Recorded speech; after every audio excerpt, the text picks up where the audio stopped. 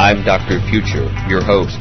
I invite you to join me as together we experience a future quake.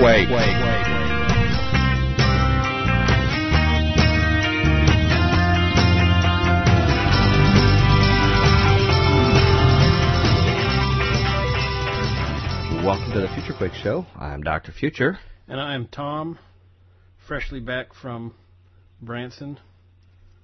Kind of a headache. Bionic. Yeah, well, thank you for the travel log there, buddy, in your middle name. You could have been a little more creative for our guest this week. Sorry, man. What can I say? Because this week we have Tom Wittenberg Bionic. Let's slightly more imaginative. This week we have a classic Future Quake coming for our Futurians. Over the years of our shows, we've had many fascinating guests, but we're going to have someone who I really had in mind when thinking of the concept of the Future Quake Show. This week we have television host, syndicated columnist, author, religious commentator, bon vivant, and drive-in fetishist, John Bloom, a.k.a. Joe Bob Briggs. And he's going to be talking with us about the need for village idiots and free thinkers in the church. And Mr. Bloom, I want to welcome you for your inaugural voyage on the Future Quake Show. Well, thanks. I'm happy to be here. I'm ready for anything. Well, I can detect the fear in your voice here. But we always thought we were the only ones at the Wittenburg door. And for years they were. Right. Well, we're too misfit for the Wittenburg door, but we'll be talking about them here in a minute. For our listeners who are not aware, that'll raise quite an eyebrow. Some of our older listeners there. After today, you're going to be able to say that you're truly experienced in a Jimi Hendrix kind of way when people ask you about your visit to Future Quake. Actually, you're just the kind of guy, like I mentioned, that I had in mind for Future Quake, because this is a forum for free thinking and brave and sometimes dangerous people, from whom the public often doesn't hear the unique insights on following Christ. And, it's really hard to do a quick bio on you, because you have been a public centerpiece in just about every form of media, and we're going to cover a number of those aspects tonight. But to begin our discussion, John, could you share with us a brief bit about your upbringing in terms of how it influenced your religious perspective and what you felt you wanted to do with your life based upon this upbringing? Oh, well, I can't say that my religious upbringing had much to do with where I ended up religiously, because I was Southern Baptist, like almost just about everybody else I knew. We moved around little towns in Texas and Arkansas. There was only, people don't believe me today when I say that families would get broken apart because a Baptist married a Methodist. I mean, right. That's about as much spectrum as they had in the religious communities that I grew up in, little towns, Probably led them into dancing. Yeah, and then Cumberland Presbyterians, of course, they had, Baptist, Methodist, Presbyterian. You would have a few, if you had a Catholic church in the West Texas towns, it was just for the migrant workers. Right. So anyway, I grew up in the Baptist church, hated it. I walked the aisle to make my mother happy. Mm-hmm. And probably the first person who's done that. And had the total immersion baptism. I was scared to death. Like, I don't trust this guy to dunk me.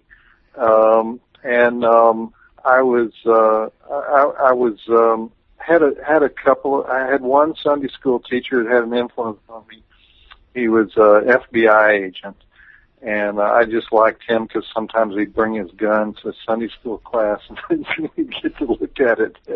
Wow. But, he could tour these days, be an evangelical leader with that kind of pitch. Yeah. No, I pretty much was away from the church for quite a few years, all the time that I was in college, and then started the journalism career, and then came back to the church. I was the dates start to go, don't they? Early 30s. I was in my early 30s when I had what I think would be called a real conversion. So, that's my.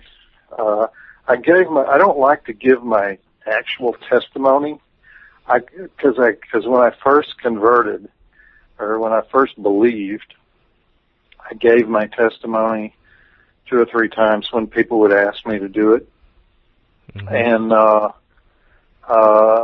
there's a thing that, I don't like the tradition of it, to tell you the truth, because everybody's experience is different.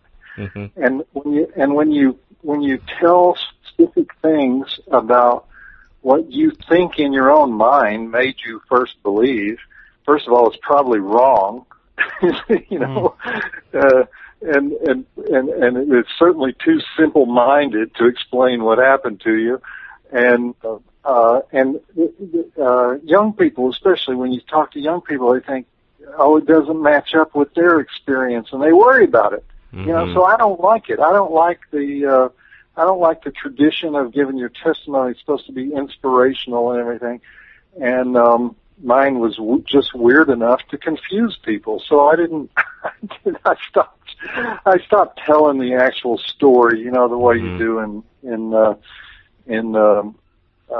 when everyone stands up and tells their story. But anyway, and then I had experiences where I remember I went to Methodist church one time and talked for a while, and the kids all laughed, and as I was leaving, the associate pastor said, that was great the way you surprised them, because they didn't think we were going to talk about God, and then you talked about God. You should always do that. You should trick them. Yes. Right. I was like, yeah, well, that's what I came here to demonstrate, that I'm going to deceive the youth. Well, just that you'd be successful. Just that you'd be successful. In fact, I would recommend that you brush up on your testimony some more if you ever think of political office, because those testimonies serve you well for political points, which is really what they're for now, and also I'd suggest embellishing a little bit if you get a chance. We need to hear about some more drug recovery and whatever else you can throw in there as well, too, We got to get some bottom-of-the-barrel stories for you to get out, Well, I want to ask you, and I'm so glad you said it, but by the way, do you have all sorts of Christian media groups clamor to get you on their particular shows after what they know of your career? No. I mean, the only Christian media that I've had to do with is the Wittenberg Door, which I have contributed articles to them for many, many years, and then once it was almost dead, once the magazine was almost dead, they made me editor. So you presided over the funeral, so to speak. Yeah. So the Wittenberg Door is on hiatus. Yeah. And people ask me all the time, when are you going to revive it? When are you going to revive it? Well, it had some serious problems that we couldn't solve without some major funding, and so I said it's better to recognize the truth of where it is right now, which is on hiatus. It's not publishing, and so I'm the editor of an on hiatus publication right now. Well, congratulations for that. So I'm surprised that CBN or TVN or any of these groups haven't pushed you for in-depth analysis, if they're familiar with your career, of your Christian walk. You're best known for your alter ego, Joe Bob Briggs, and I know a lot of our listeners, both young and old, are familiar with that, where you basically caricature somebody like me and the people I grew up with, growing up outskirts of Louisville, Kentucky. Your syndicated newspaper columns and your television programs on the Movie Channel, and of course Monster Vision, both shows of which you hosted, all glorified America's contribution to world culture, which is the drive-in movie, of course. What possessed you to take on that persona? And beyond its utility in collecting ample, what I call greens for your jeans, it was lucrative for you in your Joe Bob Briggs persona. Why did you choose to devote a significant part of your life to this particular pursuit? Well, I was from the age of about 13 or 14 years old, I've been a professional writer. I was back in the days when they had the apprentice system at newspapers. I was a copy boy apprentice. Okay. And that meant that you write every day. That wasn't just copy boy stuff. That was everybody that worked at the paper, and it was the Arkansas Democrat, Little Rock, Arkansas.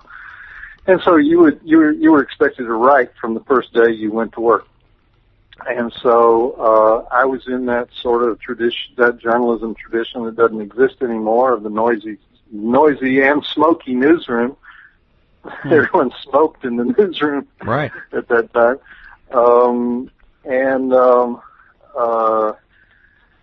Years later, when I invented Joe Bob Briggs, it was just an attempt to create. It was a throwback to the tradition of journalists that I admire, like Ambrose Bierce and Mark Twain, who always had a number of names that they wrote under, or at least one other one. And so I created this character to deal with a certain type of movie that at the time was not reviewed at all by the mainstream media. And I called it the drive-in movie.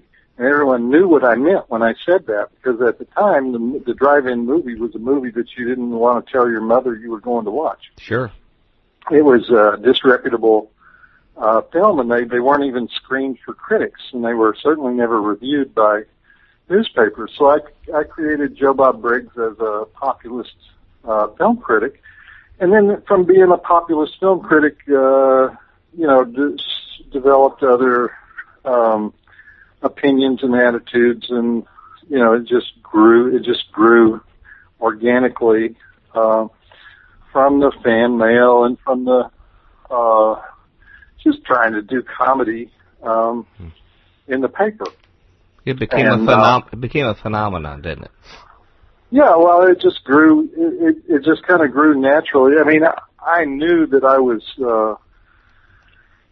playing with fire, because I was going to make fun of every single thing that I could think of to make fun of, and it was a particularly sensitive time, and early 80s, and I kind of conspired with the entertainment editor.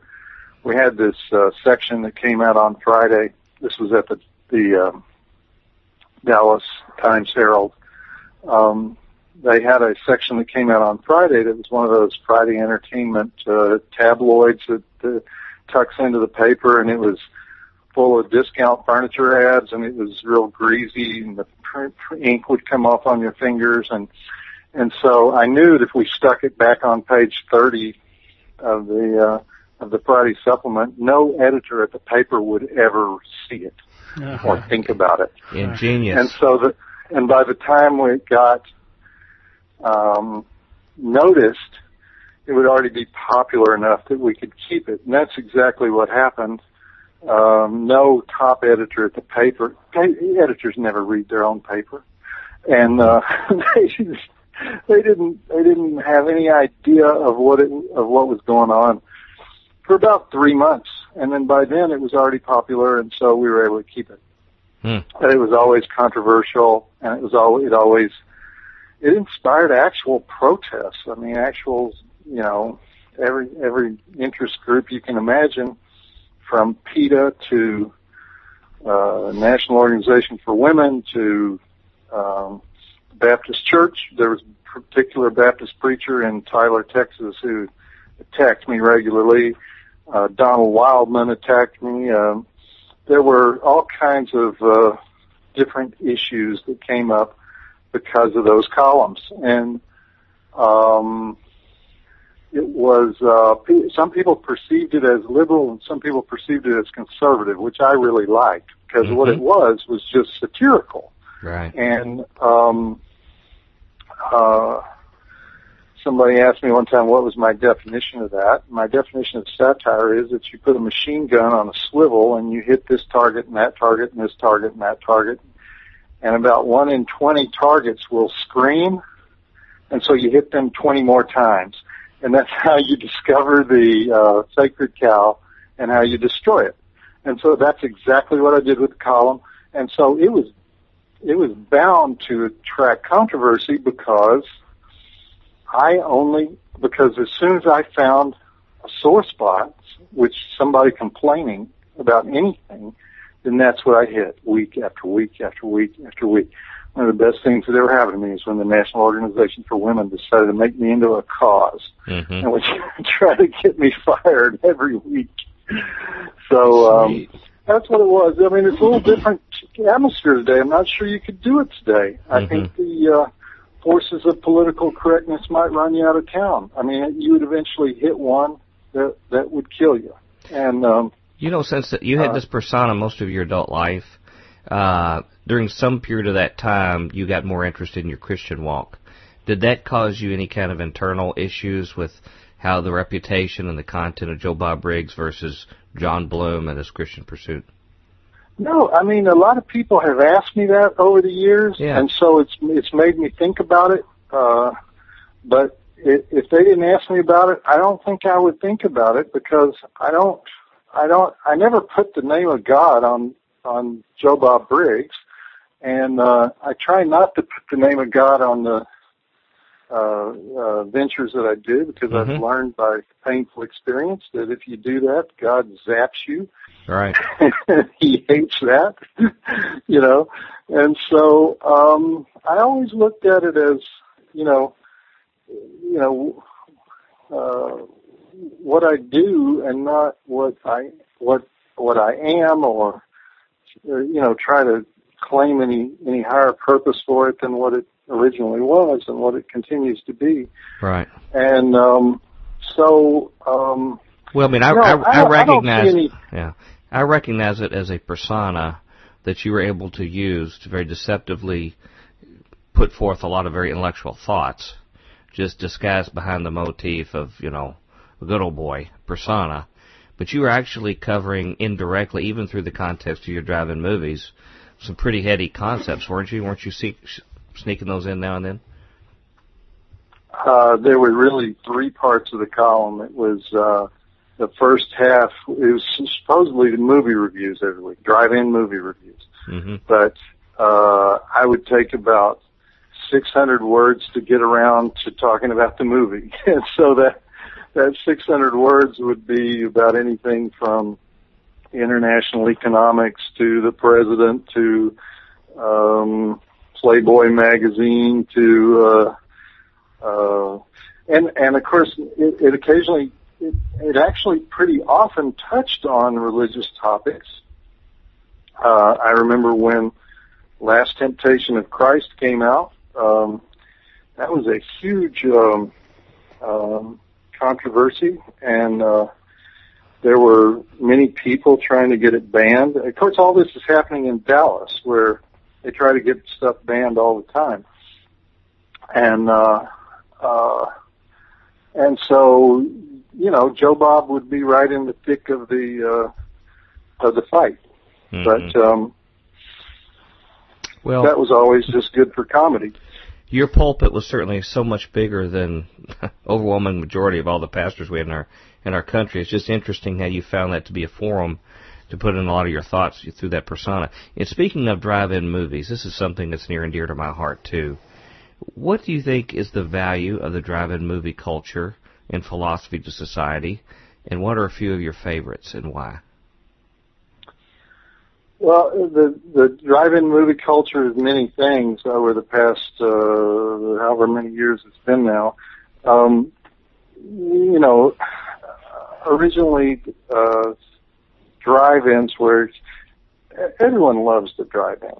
It's the ultimate symbol of Americana. Mm-hmm. It's where the drive-in was always on the outskirts of town, where the country people would come in from the countryside, and the city people would go out from the center of the city, and it was always a more social place than anything else. The movie almost didn't matter, and so all people have fond memories of it. They also have the sense that it's a vanished America that they would like to recover, sort of like Route 66 and things like this, that are a more innocent but also a more prosperous time, a more where leisure activities were more family oriented, and so people have warm, fuzzy feelings about the drive-in. But the drive-in also has this dark side. It was always the place where teenagers went to have sex. And from a very early age, you have articles from the early 50s where our drive-in owners are saying, yes, I know it used to be a passion pit, but now it's a family entertainment center.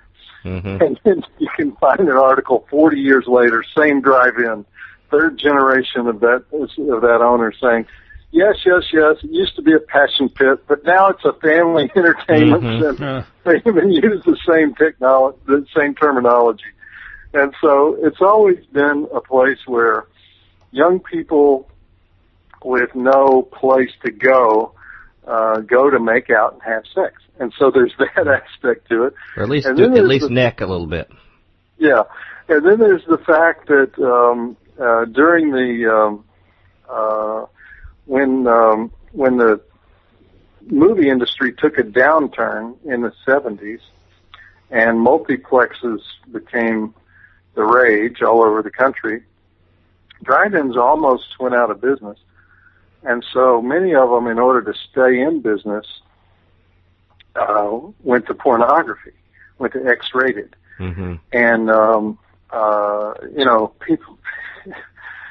people think pornographers invaded their town. No, it was the same dentist that owned the drive-in before, in 1968. It was the same guy. He was just trying to stay in business.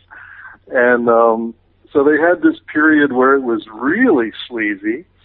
And then, for most of its life, though, the drive-in was the place that the R-rated, slightly disreputable movie played, or what I call the 3 Bs, blood, breasts, and beads.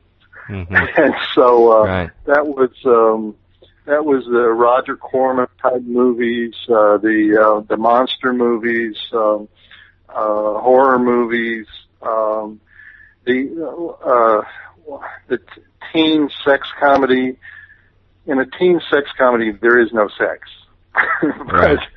It's called a teen sex comedy because it's teen guys trying to have sex. Well, William Castle would have loved that because he could have teased everybody with all that, just like he used to do with Vincent Price movies. Only he'd had another tool had he been able to at the time. Yeah. The drive-in was always a place where you had the movie that young people went to watch and, that their parents might not quite approve of. Mm-hmm. And so my columns were kind of a celebration of that culture. And then later when I was on TV, we were also celebrating that culture. And at the time, I was the only guy. I was one of the only guys. John Waters was writing. He wrote a book about that culture, and some other people had written about it. But the only person writing about it week in, week out was me. Mm-hmm. Now there's like thousands of people write about it on the internet. The world of the exploitation film, the genre film, whatever you want to call it, it's almost there's so many people that write about it, it's almost mainstream. Mm-hmm. And oddly enough, the people now who feel like the 80s were really, really cool are not the same people who were watching those movies in the 80s, much less the same people who were watching those movies in the 60s. Mm-hmm. A lot of these movies were made for sort of the, what they call the raincoat crowd, or the disreputable audience. And those are not the same people who celebrate it as a cult phenomenon, 40 years later. Well, if I can make a comment on why it's always been significant to me, and by the way, we have one that still operates just across the Tennessee line in Kentucky, and the atmosphere is much like what you said, although now they, like the few that are remaining, have gone particularly to kid-oriented movies where somebody can pick a carload for one. It's a good thing we're back to the 1950s now with drive-ins. Right. I was just at the Transit Drive-In outside of Buffalo for the 4th of July weekend. There were 1,100 cars, 4,000 people. It was just thriving, and everyone had their kids there. Well, the real golden age that I remember, I have a brother 12 years older than me. He graduated in 1970, and he really was of that classic drive-in culture of the late 60s, early 70s. And I can remember him going for the triple feature at the Preston Drive-In at Louisville. And I can remember one particular night he came home, and I would always get up out of bed late, just a tiny little tyke, and I would get a debrief on the scary movies that he saw. I'd get up, the folks were asleep, and I remember him coming home as an older teenager telling me about a movie he saw that he'd never seen anything like. It was called Night of the Living Dead. And I remember him describing it in detail, and I never forgot the details of how he described this movie. It was so shocking, it was so offbeat and different, and just the structure of the story, as well as the contents from what I was used to. And of course, the police came and confiscated the reels of the movie shortly afterwards. It was a big thing in the papers. They came, and because it was so scandalous, the movie, and because of the extreme fear factor of it. Of course, now it's very tame. But it was gone, and it wasn't until I was 12 years old when they had some midnight movie revival that I was able to actually experience what he had. It was almost like a rite of passage to see it. But I have always enjoyed the drive-in movies for several reasons. The movies that I see today in Hollywood are sort of like to chicken what Chicken McNuggets are. They all fit an exact template. They're exactly predictable. And I, for one, I would much rather see bad makeup and rubber suits over CGI. And I really judge a movie by how much grain there is in the film, when you're watching it and pops in the audio. And I would much rather see bad acting than I would boring acting. And that's why I really miss movies of the late 60s, early 70s, because they did not have that cookie-cutter 3-act formula that's required for Hollywood to film movies today, where I can actually recite what's going to happen in my sleep. And it's just really it's really just a business message that's dressed up in a little bit of drama. But these particular independent movies, most of the people that I think of in this era were made by people who just barely were able to finance the movie to make it, and to keep from a mutiny from the crew. I had a lot of volunteer people to do it, cast members sometimes holding the boom mics. And having made 3 feature-length movies myself, and in fact, my first movie I did, Nightmare on Neptune, I have a letter in my safety deposit box down here from Joe Bob Briggs. This was back in the late 80s. You had sent me a letter asking to review Nightmare on Neptune. Huh. And in fact, I ended up getting a little contract with NBC. They did a special on a show they had called Eyewitness Video, which was the first show to really focus on the video revolution, to air Nightmare on Neptune. But I really saw such a charm to that culture, and I just really wish that we could see it back. And the daring nature I liked, it was not so much how they pushed the boundaries of gore or other kind of things, but they pushed the boundaries of what to expect in a movie. And in some ways, the more illogical the movie, the better I enjoy it. In fact, we've been watching Ultraman to deprogram after the show every week. Japanese serial from the 60s, which we enjoy because of its total lack of common sense from the characters that sneak up on them, which means fire all the missiles at once and shoot them in the head. And the movies from that era, you really didn't know what to expect. Am I sort of getting close to what really is the nature of the charm of movies that have been typified that way? Well, yeah. I mean, especially the movies that were made in the, the man I admire the most who made movies that would have their premieres at drive-ins is Roger Corman. He made his first movie in 1954. But he probably made 700 movies in his career. He's still making movies, but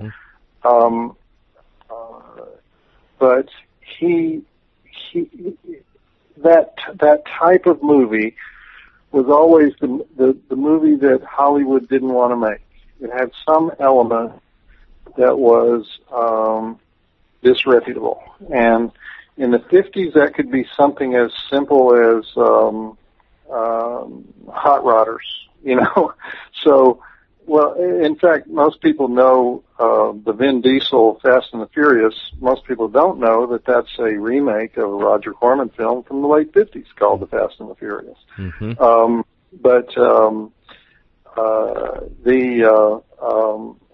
The horror films, the Vincent Price, Edgar Allan Poe films, Roger Corman made all of those. These films would, and of course you mentioned Night of the Living Dead. Anytime we've ever run a poll of what's the greatest drive-in movie in history, Night of the Living Dead always wins.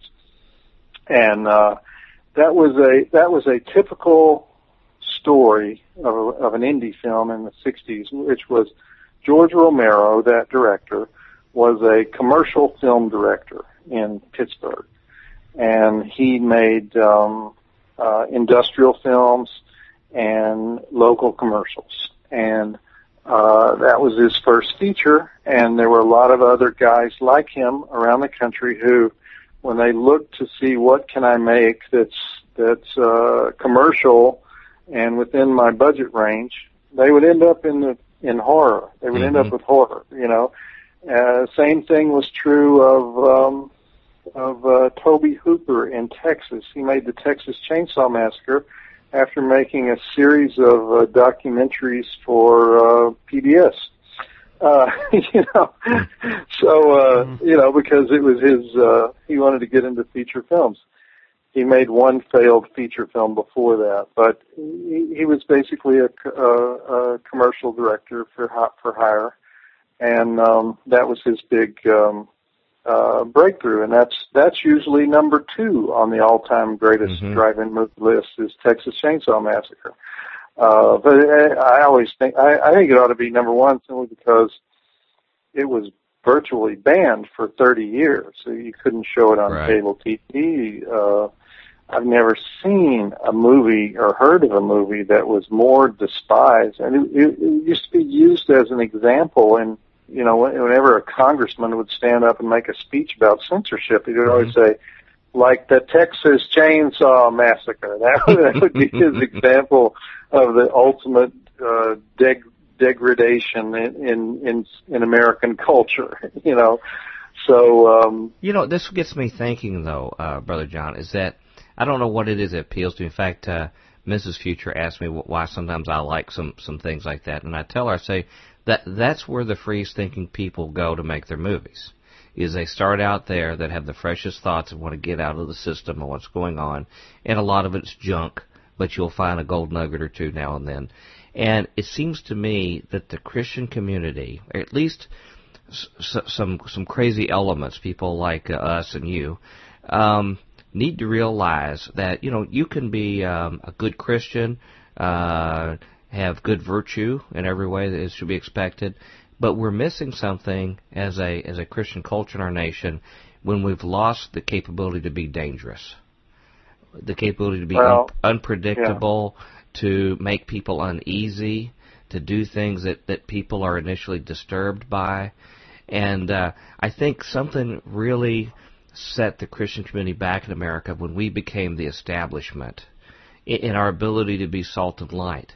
You know, the Christian community was very scandalous back in the New Testament day when they were the minority, and there were all sorts of whispers about them being cannibals and everything else, and people wondered what they were up to. And now we have basically become the inquisitors to stop people from thinking, from exploring different venues. And well, not only that, but what's the worst genre of film in the history of film? The Christian film. It's like if you look at films that describe themselves as overtly Christian, I would say 99.9% of them are virtually unwatchable. Mm-hmm. And although I have one, John, I have one that I really revere, that we really like. You probably know about it. All right. If footmen tire you, what will horses do? What's that? If footmen tire you, what will horses do? Are you familiar with this film? I don't think so. Are you familiar with the Orman family that did, it Mesa, The Lost Women? Did you know that they had found Jesus sometime in their life? They had had a near-death experience on a plane crash and decided to make their, 60s exploitation movies like they made.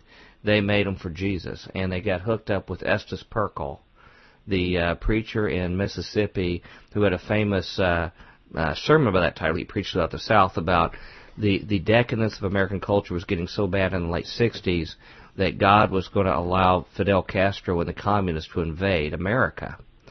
And they hooked up together to make a movie about his sermon, and Estes Perkel thought, as Baptist preacher, that they were just going to film him reciting this very stirring sermon.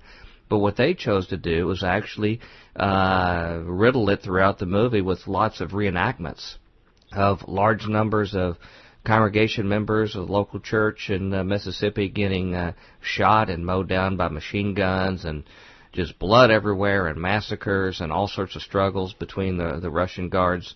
And it is something that is as shocking as anyone's ever seen at the drive-in movie.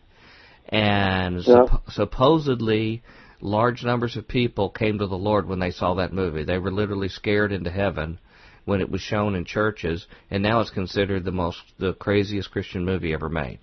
So if you have not reviewed that, I highly recommend it. I would have.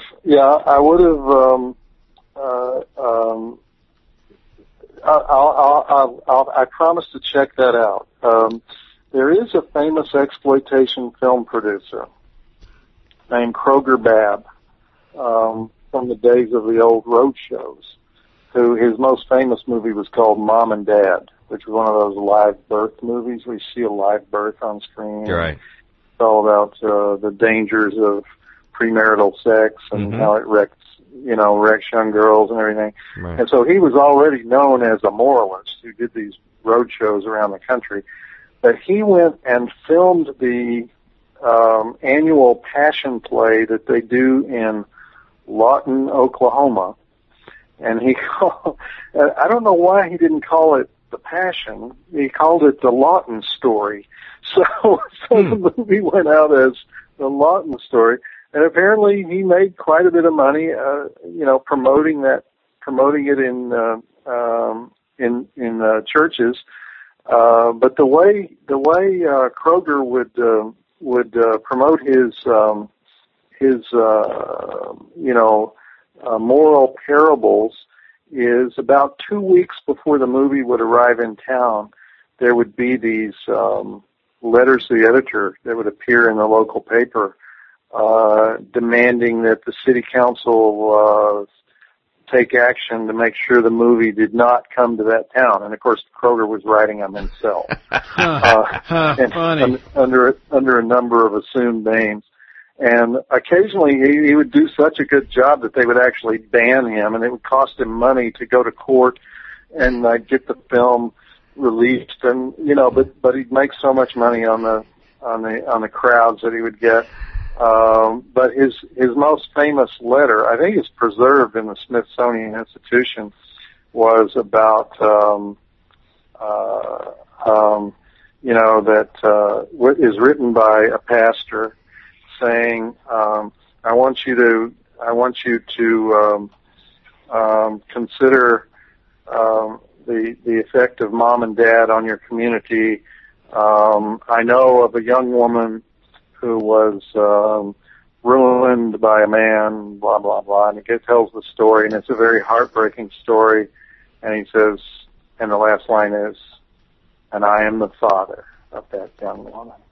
Whoa. and every newspaper would publish this letter, and it would cause sometimes the local church communities to rally in support of the film. So he could work it both ways. He could work it so that the church supported the film or the church opposed the film, but he knew that he had to get the church excited about it. So you can't do that anymore. But I need to read his memoirs. I need to read his memoirs because we had thought about maybe having some book burnings of some of our books to maybe rally support, but that sounds like a great idea. You were mentioning actually, another. I have a book in my book. I have a book called Profoundly Disturbing, Right. Shocking Movies That Changed History, and I have a whole chapter in there on mom and dad that tells the Kroger Bab story. But in my opinion, there were a lot of Cecil B. DeMille movies that were Christian, where you would have an hour and 45 minutes of Roman orgies, and then 10 minutes of Christian redemption, he used that formula over and over and over again, and they were called biblical epics, but what they should have been called is Roman orgy epics, And the Claudette churches would Colbert. Yeah, right. But I think the movie that probably, I don't know, tell me if you agree with me on this, but probably the greatest mainstream Christian movie would be Ben-Hur. Maybe there's others that I can't recall. Well, mainstream, that's pretty intense. Of course, as far as popularity and something that had a drive-in feel, I think the Thief of the Night movies would qualify for that. For that, I could see the Crossing the Switchblade was shown at drive-ins. Yeah, that's true. In its heyday, Well, I feel a calling for you, Brother John. I think, if Magic Johnson could buy a bunch of theaters and open them up around the country, I think we may need you to corral the money to buy and preserve theaters around the country. And if you do that and you pick a litany of things to show, we should show one of my favorites. It's called The Undertaker and His Pals. The Undertaker and His Pals, one of the worst movies ever made. Oh, gosh. I can't believe that you're bemoaning my taste. The Undertaker and His Pals, man. I have used that to great effect. I use clips from that when I do certain talks, just because people can't believe that people can't believe how cheap it is. That's one of those so bad it's good cult classics. It has everything I love in the movies in it, and my dream is to finally convince Kelsey Grammer to star in a remake of that movie. I think he's ideal for The Undertaker, and it has everything that's cool about the 60s. You've got skateboards, motorcycles, cool music, and it's just all right there in one flick, Bad jump cuts and Undertakers. And Undertakers, exactly. I spoke to a convention of Undertakers in Washington State, and that was, of course, one of the clips I used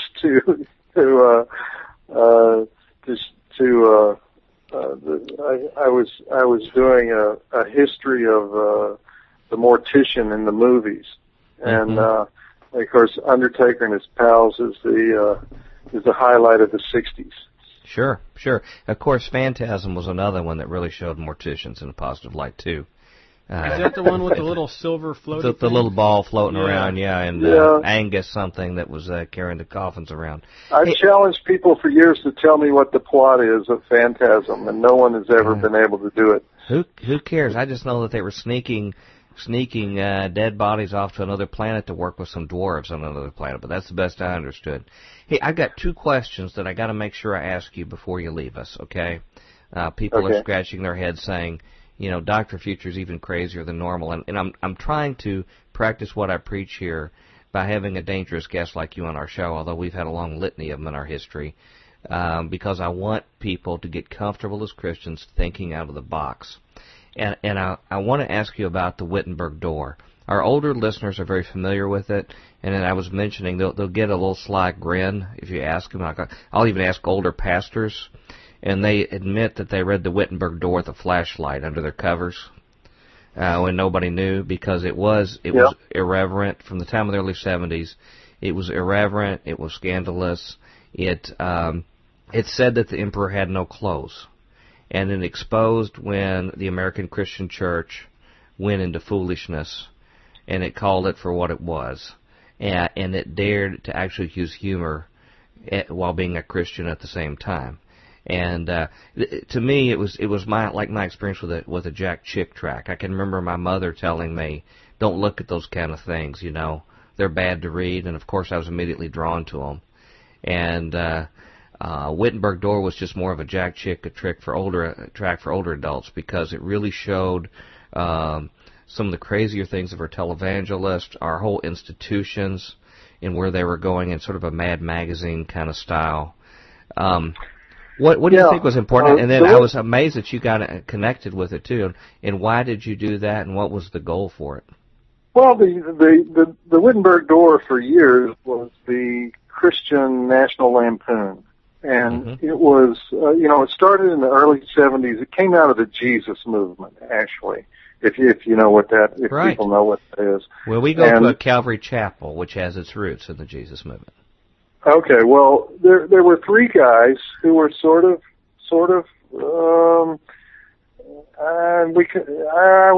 I think by today's standards they would be considered hippies. I mean, but they were in the Jesus movement, and they wanted to do something relevant. They wanted to, put out a publication, and they didn't know anything about publishing, but they said, okay, we're going to base it on obviously the Wittenberg door. Well, it took them 3 issues to discover that they didn't know how to spell Wittenberg. So, the Wittenberg door to this day is spelled B-U-R-G instead of B-E-R-G, even though it's named after, the Wittenberg door of Martin Luther. They also, they thought Martin Luther would be a good symbol of opposing this staid conservative church, but of course, as we know now, Martin Luther was not a very funny guy. Erasmus would have been the better medieval choice, or reformer choice, for a humor publication.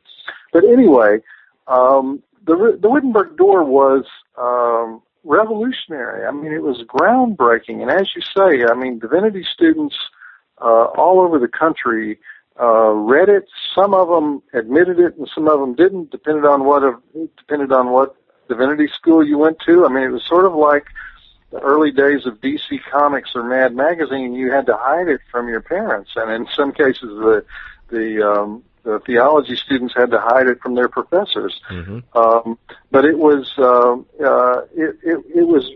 radical in that way. It challenged a lot of the old assumptions about what the church is, and it had interviews with people that you wouldn't see anywhere else. And for we really can't relate to that at all here on FutureQuake. That's a foreign concept to us. Yeah.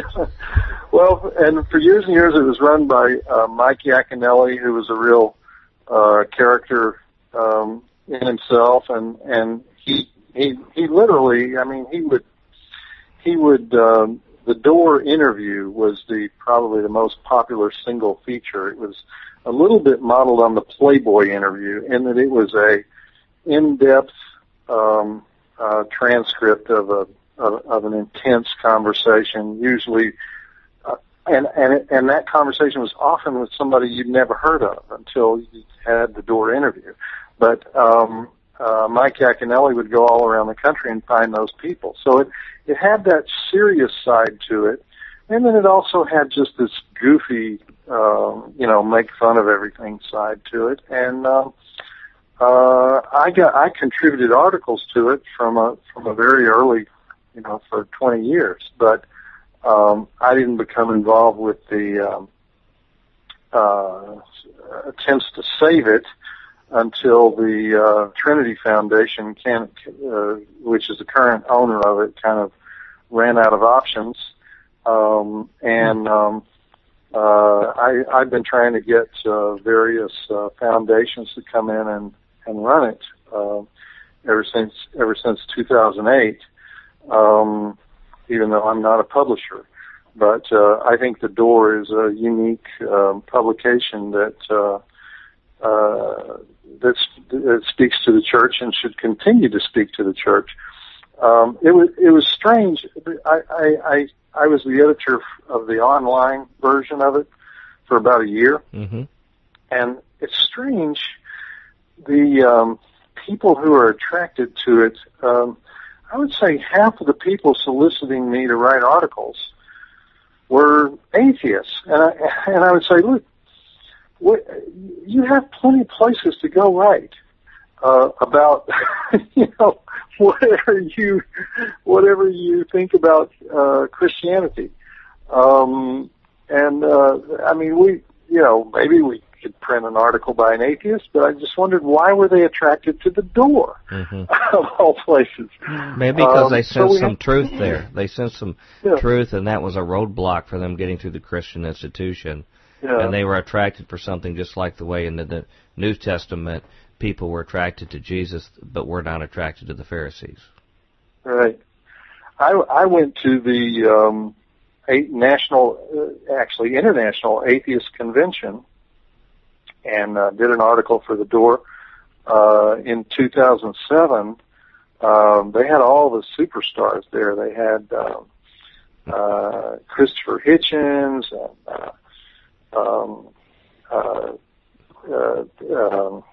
and I'm blanking on they had Dawkins. The Big Five. Dawkins. They had Dawkins, they had Hitchens, they had Dennett, they had the woman, the Somali woman from Belgium. So they were like the super friends of atheism. These were the super atheists of our time, and it was like a revival. It had all the elements of a revival. It was funny, but they had become very. They'd started a religion called atheism. Right.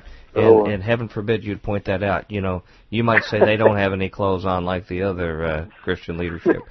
Hey, they hate it when you say that, by the way. I know. That's why you should say it.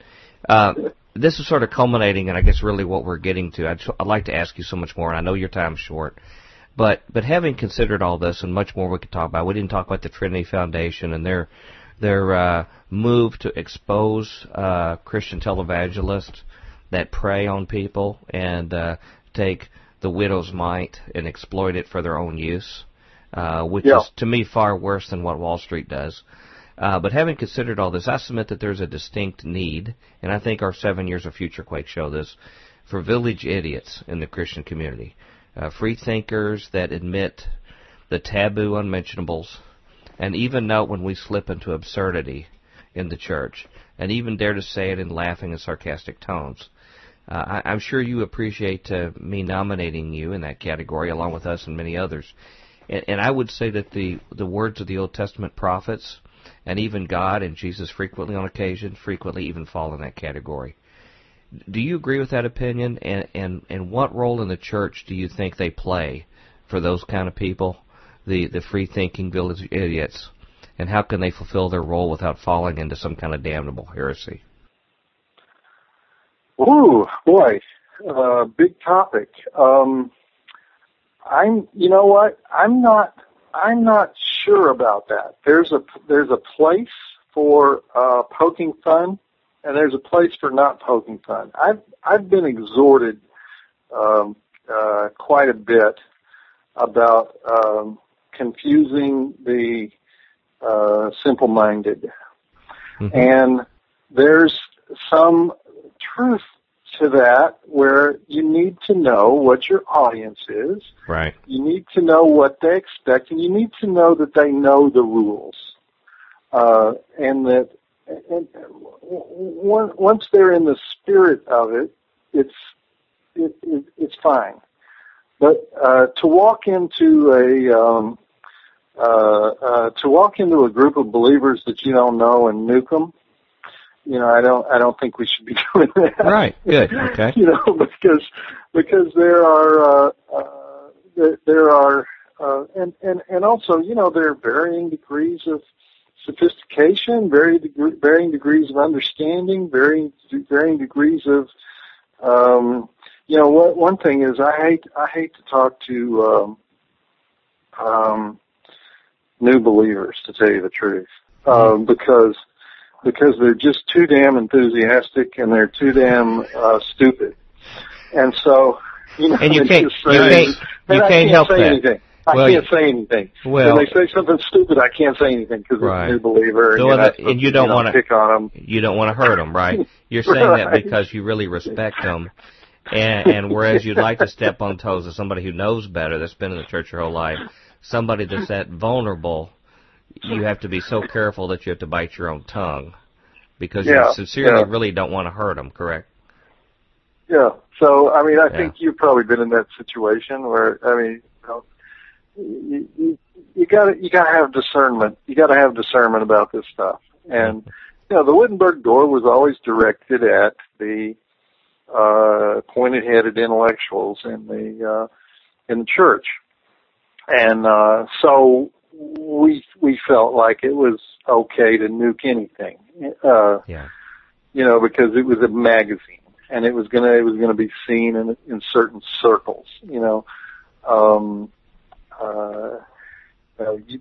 You have to know who the audience is. One of the things that Americans frequently make is they don't see the church universal. They see the American church. Mm-hmm. They only know a very tiny sliver of the church. They're the most ethnocentric believers in the world. There are hundreds, if not thousands, of varieties of Christianity as practiced around the world, and we have no clue about it. We're just not exposed to it. And so if you're exposed to that for 5 minutes, you suddenly become very humble about what you have to say as a satirist, Mm-hmm. It's like they're just vast worlds that the beauty of the gospel is that it moves at a mysterious level, so it can never be totally apprehended by the natural mind. And so there are so many expressions of it, and those expressions are individual. So what I would rather say that we do, rather than being satirists or whatever, is that we celebrate the ridiculous individualism of belief. That there's just all these varieties of people, and boy, it always just like blindsides you, doesn't it? I didn't expect that to come out of that guy. That's sort of the nature of a living church. Mm-hmm. It never stops supporting you. Mm-hmm. And that's what I think we're celebrating when we celebrate. We happen to be the guy who's standing on the sideline making jokes, and sometimes people should throw tomatoes at it. That's what we deserve, but that happens to be the office I don't even want to call it an office. It's not that important, but that's what we do. That's who we are. And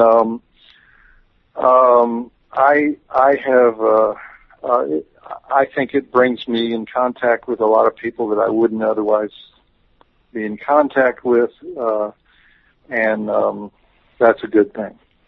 Well, if I hear you right, it sounds like while this role is important, and some of us sort of wear that mantle, whether it's comfortable or not, the Christian community should neither burn them at the stake nor set them on his throne. I would say that's accurate. Yeah. But should at least tolerate them and realize that, even a blind squirrel finds a nut now and then. And I think the way you described it was really very articulate in that the individualism, the I don't know, was it absurd or fantastic individualism within the church, because that's really what we try to focus on in the interview guest list that we have on Future Quake, is to let people be blessed by believers from different backgrounds that have some fresh thinking that we hadn't even considered. Our listeners know through the years that we're committed to our love for Jesus Christ, to our love for His Word. We're very committed to the Bible, and our belief is it being our sole practice. But we find a lot of refreshing understandings from people who are also committed to Jesus, that consider things that we had never even considered in our hearts. And we hope, and we make mistakes sometimes on Future Quake, where we have well, thanks, Tom. We have a very wide listenership from people who are quite old, both men and women, been in the church for a long time and have been sort of crusaders on their own behalf, in moral issues, rightfully so. And then we have a younger set who really never were exposed to a lot of the sort of the traditional upbringing. I was raised a Southern Baptist myself, and so I'm sort of familiar with all the culture that goes along in American Christian culture. So we have a wide swath in our email list that we get in every week. Sort of shows a lot of times when we step over the line or when we confuse or whatever. But thank goodness our listeners are very forgiving of us. They recognize they get what they pay for with us, and we're not professionals in what we do. This is a labor of love. And we try our best to try to find something that at least challenges where we think, without just merely trying to shock us or try to knock down institutions, not at the time they need to be knocked down, but when really there's really an issue that's involved.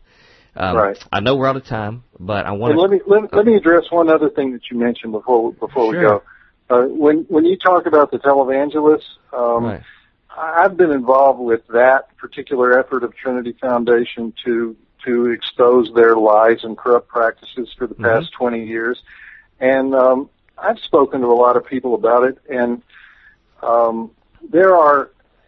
when I first got into that and started looking at those guys, I always asked the question, all right, are these guys actually crooks, taking people's money, just like con men in the carnival? Are they confused believers who have gone down a road that they couldn't find a way out of? Do they really believe so fervently in the prosperity gospel that they think their getting rich is somehow doing the work of God? In other words, where are they in terms of how bad are they? Mm-hmm. And the answer is you have all three types. You have actual crooks. There are actual crooks who do, most of them are healers.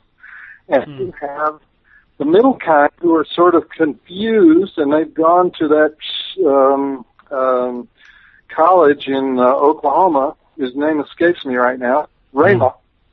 Mm-hmm. And they have been taught how to do this, and they are trying their best, and they're just confused people. And then there are the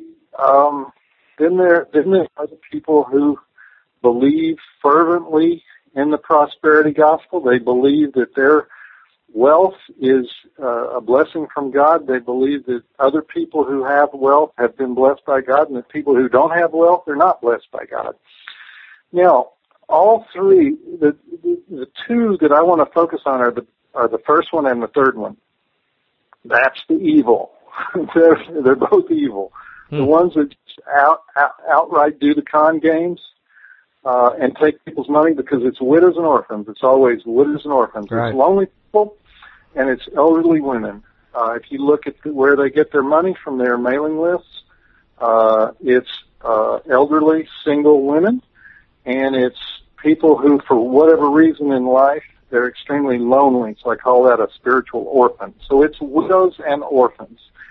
And they work them. They work them on the phones. They work them in the mail. They work them in every single way they can work them, and they get their money, and that's evil. Now, when you talk to people about these televangelists, they'll often say, well, yeah, they're probably, I know they're silly, but, they probably do some good, and it's better that they're talking about God than not talking about God. No. This is a bad thing. I hope that at some point you'll get Anthony on the show, because he can talk more articulately than I can about exactly how the scams work. Mm-hmm. But this is not some harmless little thing. It's really a horrible thing to do in the name of God. And so that's why, because people always they would ask me, why does the door talk so much about these televangelists? We're sick of it. Well, because there's new stuff coming up. We would love to stop talking about it. There's always new stuff coming up. We can't get rid of these guys. And there's new generations of them coming along, Mm-hmm. And there's new levels of deception and thievery. And so it's like that guy that, there was a false teacher, and Paul got his followers together and prayed that the roof would fall in on him. That's kind of right. what we do. We're waiting for the roof to fall in so we can move on to more important things, but it's not happening. It's not happening. They're just getting more and more powerful. Well, you fill a void. That's my rant about that. You fill a void that if the other Christian leadership that are well known in the country, if they were brave enough to take a stand against this activity, there wouldn't be a need for the Trinity Foundation and for people doing this. The people who had really the money and access made a statement to the rest of society that the Christian community doesn't tolerate this kind of behavior. It wouldn't require small groups like yours to do this kind of thing. And that's why we talk about a lot of issues sometimes that we wonder, where is our Christian leadership? Where we demonize entire people groups or people who are different than us or different faiths or whatever, and we try to use it to get political ingratiation or things like this. And these are people that claim Christ. They claim what we would believe the right things out of the Bible, but they've added so much more, even an idolatry of our own country, into this belief. And it gets very complicated, and we try to struggle to sort this out. But in closing, I want to ask you, where do you think the Lord is taking you right now? I mean, you've done all sorts of movies you've been in. You are a true celebrity. I mean, you've really earned access to the insiders in Hollywood. You've had your own television programs for many, many years and other media. What do you think, from what you've learned now and from your experiences there, what do you feel like the Lord has called you to do with the rest of your life? Well, I never try to be a big future predictor. I really do just go one day at a time. But I've always felt like exactly what we were talking about, the Wittenberg door. I've always felt like there's got to be some way. I could, if this were not a Christian show and you asked me that question, I would tell you about 5 projects I'm about to work on, which I am. Mm-hmm. I want to talk about the one that I don't know where the money and support is going to come from, but the one I want to work on is the Wittenberg door. Mm-hmm. I think it should not be lost to Christianity, and it's in danger of being lost. And so that's where, if I had to say that's where I should be, then that's where I would be. We'll see if anything happens to turn that around. But well, John, that's what I think should happen. You have a right to be paid for your work. You're very skilled in what you do, and with your secular projects you have the right to be paid as well as anybody else.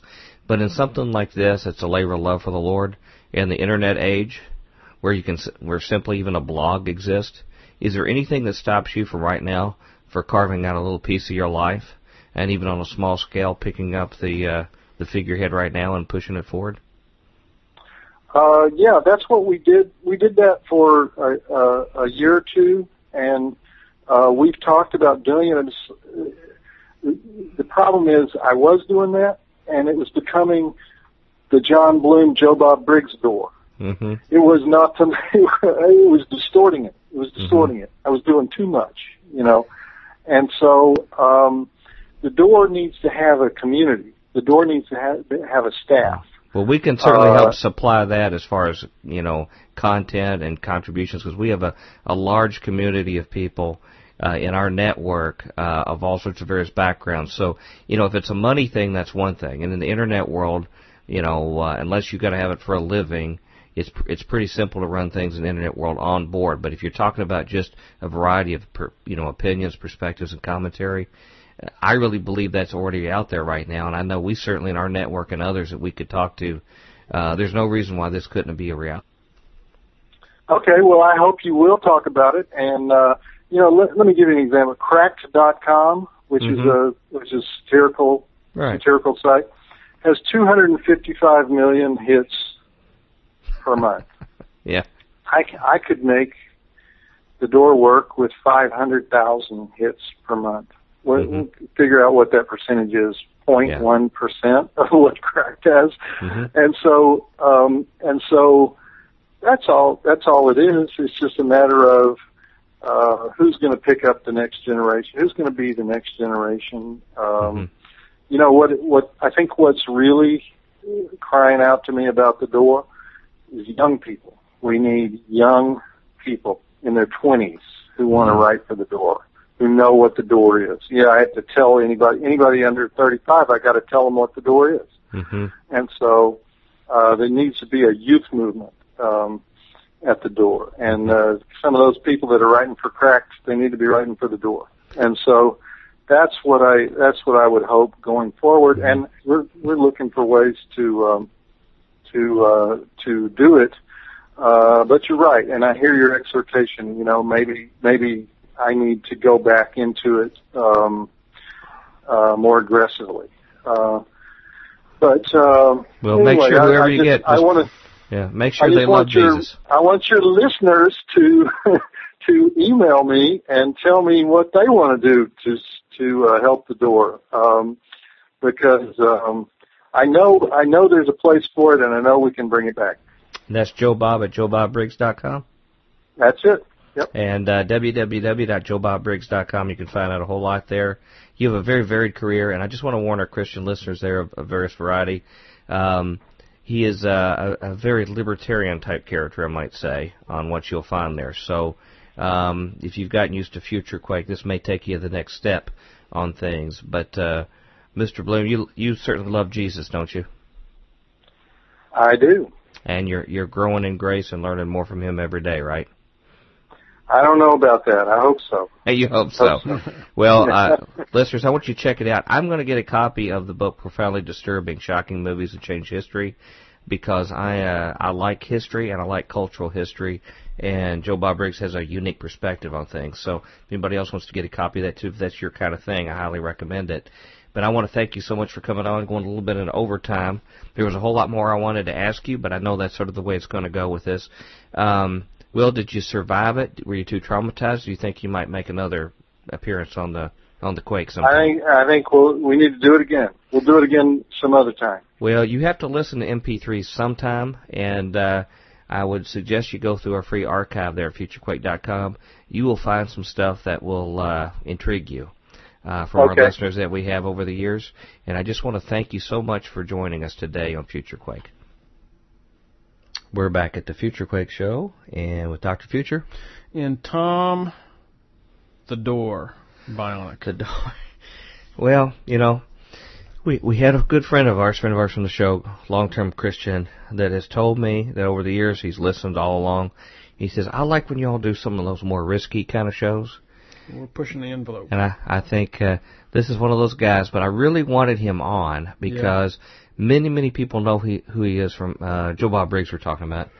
from his TV persona and other kind of things. Mm-hmm. And I think people would be shocked to find out that he was a Christian, a practicing Christian. Mm-hmm. And he may do things or get involved in things that some of us would not understand or would think different about. But he has an interesting perspective. And from what I know of him, we didn't get much into his religious background now. Mm-hmm. But from what I've read of it, he's been involved in this group with this Holy Anthony that basically is a group in the inner city that works with the inner city and taking care of the poor and tries to sort of live New Testament style on things. And that rattles a lot of the Christian establishment there, too. And I don't know all the details from what I've read. But he's not what people might think as sort of a Hollywood kind of guy. Yeah, I just Google imaged him, and I'm shocked. I've seen that guy's face for years. Yeah, and you didn't know who he was? With the cowboy hat? Oh, my golly. Jeez. So you didn't know what you had a connection with, Man, yeah. Yeah, this guy's sort of a household name. Yeah, and, man, I forgot. No, I'm fired. I really appreciate the time that he made to be on our show, and a very unique Christian perspective, which is what I enjoy, even though none of us ever have to embrace the totality of each one of us and where we are with the Lord, because we all come from different backgrounds. Mm-hmm. Well, it's a personal relationship. He has a unique experience in that, and it's interesting to see where the Lord will take him. And the Wittenberg door was one of those really sort of dangerous kind of things that said the things that everybody was thinking but nobody wanted to say because they wanted to be prim and proper. And I think and sometimes the prophets sort of filled that role sometimes. Interesting way to look at that. Where they said the stuff that needed to be said. And but, you know, a lot of people thought it was scandalous, but then some people could see through it and see that there was truth that needed to be said in it. So I hope people take that for what it's worth and will see something of value. I'm hoping that, you know, the time goes by so quick. Oh, we have Pyro joining us in the studio. We have our new He's not so silent of a silent partner. Yeah, our cast member wanted to join us here, but he has such interesting experiences that people don't know about as a Christian. But this was really an introduction, so he got to know us as much as us of him, and I'm hoping he'll be back, and maybe we'll encourage him to get some of his perspectives and some of his experiences and share them with us in the future. That'd be cool. And like our listeners to let us know what they think about that. Hey, let me mention real quick some bookkeeping here. We have 3 of our dear Futurians out there who have ordered our 2 book sets, which, by the way, we still have some. There are still some available. It's a Future Quake set, Lies the Government Told You, by Judge Jenny Napolitano. It's a hardbound book that will really help people you know, who think you're crazy, understand about the real keys of what's the wrong and issue with our country. And then it's The New World Order and the Eugenics Wars is the other book by Andrew Hoffman. That is the clearest picture of the spiritual nature of what the problem is in our country that's in concert with that. And it is a great way to get people to understand that you know about what we think we understand here on Future Quake. But we had 3 of our Futurians who had ordered sets, Loretta, Robert, and Tom, and they were on hold to the end of the month. And I just want to let you all know I personally witnessed them with Andrew Hoffman. We mailed them from Branson. So they should be winging their way to you within, maybe by now. By the time you're listening to the show, they should be to you, hopefully a day or two. So anyway, I know you're feeling a little under weather. You've had a hard day today, right? Getting back from Branson. Understatement. I'm looking. Your car was trying to implode on you. Yeah, looking for different stuff.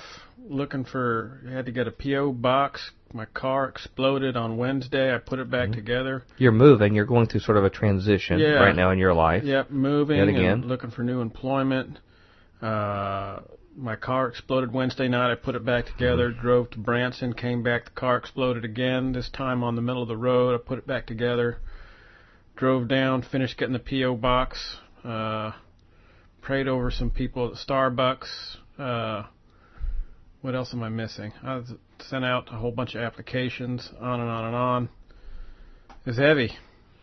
So, after all weekend of ministering to people, praying for people, trying your best to bless people, this is the kind of destiny that happens sometimes for the servants of God. Yep. You spend all weekend blessing people, doing these kind of things.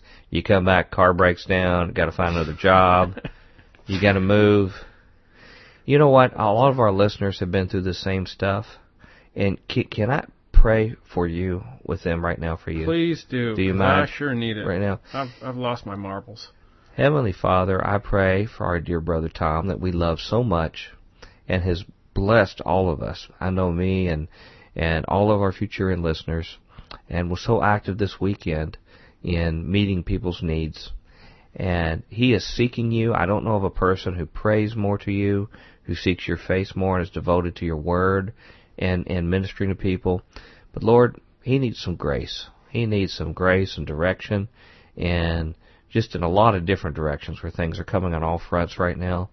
And Lord, I just pray this for him. And all our Futurians I know are agreeing with us because they love him too and have been blessed by him too with what he said on the radio or what he's done with them personally and all the ones that he's prayed with and prayed for. Lord, I pray that all these blessings go directly to Brother Tom. And I know all of us praying together that we can expect to see some things starting to click and come together. And some of these challenges, Lord, that have been this phase of life going on will start to clear up. And Lord, I thank you so much for his testimony, for me, and for the rest of us. In Jesus' name, amen. Amen. All right. Sweet. I already my migraine already feels a little better. Like slightly better? Yeah, a little bit better. Yeah, I mean, we're not talking dramatic, but it does feel better. I knew you were quiet in our discussion there, and I assume that was probably because you weren't feeling too good. Yeah. You know, during the Future Congress sensitivity all of a sudden. Well, the Future Congress conference that we had this weekend, I felt incredibly terrible. I think the heat, because the thing was uncooled. Yeah, man. I had a splitting headache the entire time I was there. Yeah, you did a good job sucking it up, man. I was pretty whiny. To you, my friend. I was pretty whiny most of the time. Only to me in the hotel room. Yeah, well, I try to sort of suck it up for the for our friends, you know, and our when we were speaking and things like that. Can you give everybody, people want to know that didn't make it, any kind of impressions you had of? I'll tell you what, man. I had Branson Conference. Yeah, I mean, there seemed like there were. Well, first off, I want to tell you, I'll give you the coolest experience. And if you don't feel like talking much with your headache, no, I'll just close my eyes. I'll be like Stevie Wonder. Okay, great. Yeah. Let me tell you about the coolest experience I had. Well, open your eyes enough to get the mic closer to you, at least. Where is it? No, come on, Stevie. Find the mic. Okay. The coolest experience I had was this guy who had seen us at a previous conference and didn't agree with some of the stuff that I had said. Just sort of didn't agree with different things. So he came and he sort of stopped me and he said, "You remember me?" I said, "Yeah. Hey, what's going on, man?" It's not like he was, unpleasant or mean or anything. He just, let's say strongly disagreed with some of what I said. And probably the first time that's ever happened to us. Yeah, very unique. Yeah. So go with the flow we are. Right. Anyway, I was talking with him, and I said, "So what's going on?" He said, "First off, I want to apologize to you, because 6 months ago, my life collapsed into a full-on, souffle of humility and guilt over the things that I had said." And he just went on and on like that about how he thought I was wrong, and then it turned out that I was right. And he wanted to personally apologize, and he thanked me for being gentle and not calling him out or going, gotcha or anything like that. And it was really, really touching, actually. Isn't that awesome? Yeah. I mean, it's awesome to be blessed that way, but it's awesome for this person who was so concerned about that all this time that felt like they had to go to the extra effort to come seek you out. It was cool because nobody's ever been like that Jesusified about apologizing. Yeah. Jesusified. I didn't realize that was a word. It's a verb. That's a cool name. Yeah, cool word. He was so sincere, and he didn't even want to. He was almost like, I don't even want to take up too much of your time because I know what you're doing is important, but I just wanted to tell you all this stuff. So, so that was the coolest, coolest moment at Future Congress for me. But you had stacks of people lined up to pray after your sleep paralysis talk, right? Well, I don't know about stacks, but there were some people. That's what I saw. Just a couple people. Just pray for them. But the opportunity of this conference was a lot of people who weren't used to the Revelations Radio Network kind of shows like ours, or PID Radio, or Chris White, or on and on. were able to meander on into our groups when we talked, and hopefully they had some surprises. You know, it was interesting to see the sort of the two groups there, and sort of without placing any judgment on them or anything. Sure. You had the sort of an older generation, you know, the lot more gray hair, generally more shaped by Soviet style and Soviet era Bible prophecy. Cold War. Cold War, yeah.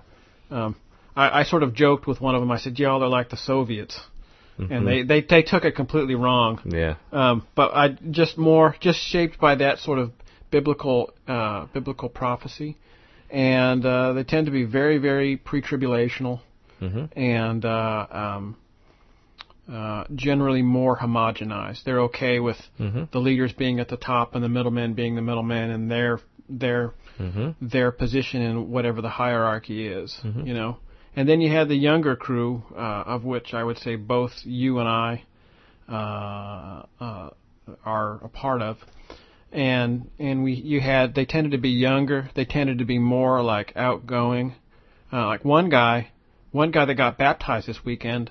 One of his friends came by me. He said, "Have you seen blah blah blah?" Because he didn't come back to the room last night. I said, "Well, I don't know, man. I mean, you know, maybe we're going to have to talk about this whole sin thing before he gets baptized."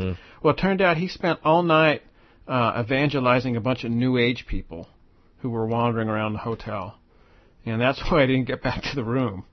And so there's this kind of like the younger crowd, you know, they're more into, you might say, hands-on, I guess, almost, you know. But that even includes the people who spoke from that community. Yeah. So the Revelations Radio Network crowd. They were more involved in the lobby, grouping together, sort of doing collective things, comparing notes. I'll tell you, man, I wanted to go to more talks, but I felt my time was more fruitful just sitting on the couch talking to people in the lobby there. I'll bet you I spent 60% of my time on the couch there. Well, you know, 60 waking hour time. Right. And just talking with other folks and all of that stuff, you know. Well, all of you Futurians who have fallen asleep listening to Future Quake, hearing me drone on, will be glad to know that when I spoke on my Holy War talk, which was further research. Bro. Well, it was I couldn't get in to see it. But there was no. I still don't know what you said. You might don't have know? Just been a one like run-on sentence of Tom Bionic is a lunatic. Well, I was just stealing all your quotes, really. But there was no air conditioning in that room, and people were just being carried out on stretchers. They were swooning left and right. So I think it was mostly from my talk and not the heat. But it was ridiculously hot there. But we persevered anyway. And first of all, we got to see, and I'm afraid to mention some of them because we're going to forget a whole lot of them, but a whole bunch of Futurians we were able to meet. It was for the sure first cool, time. Man. I had the greatest time just meeting all these guys, and everybody was like different and hanging out and talking for hours, and everybody was cool.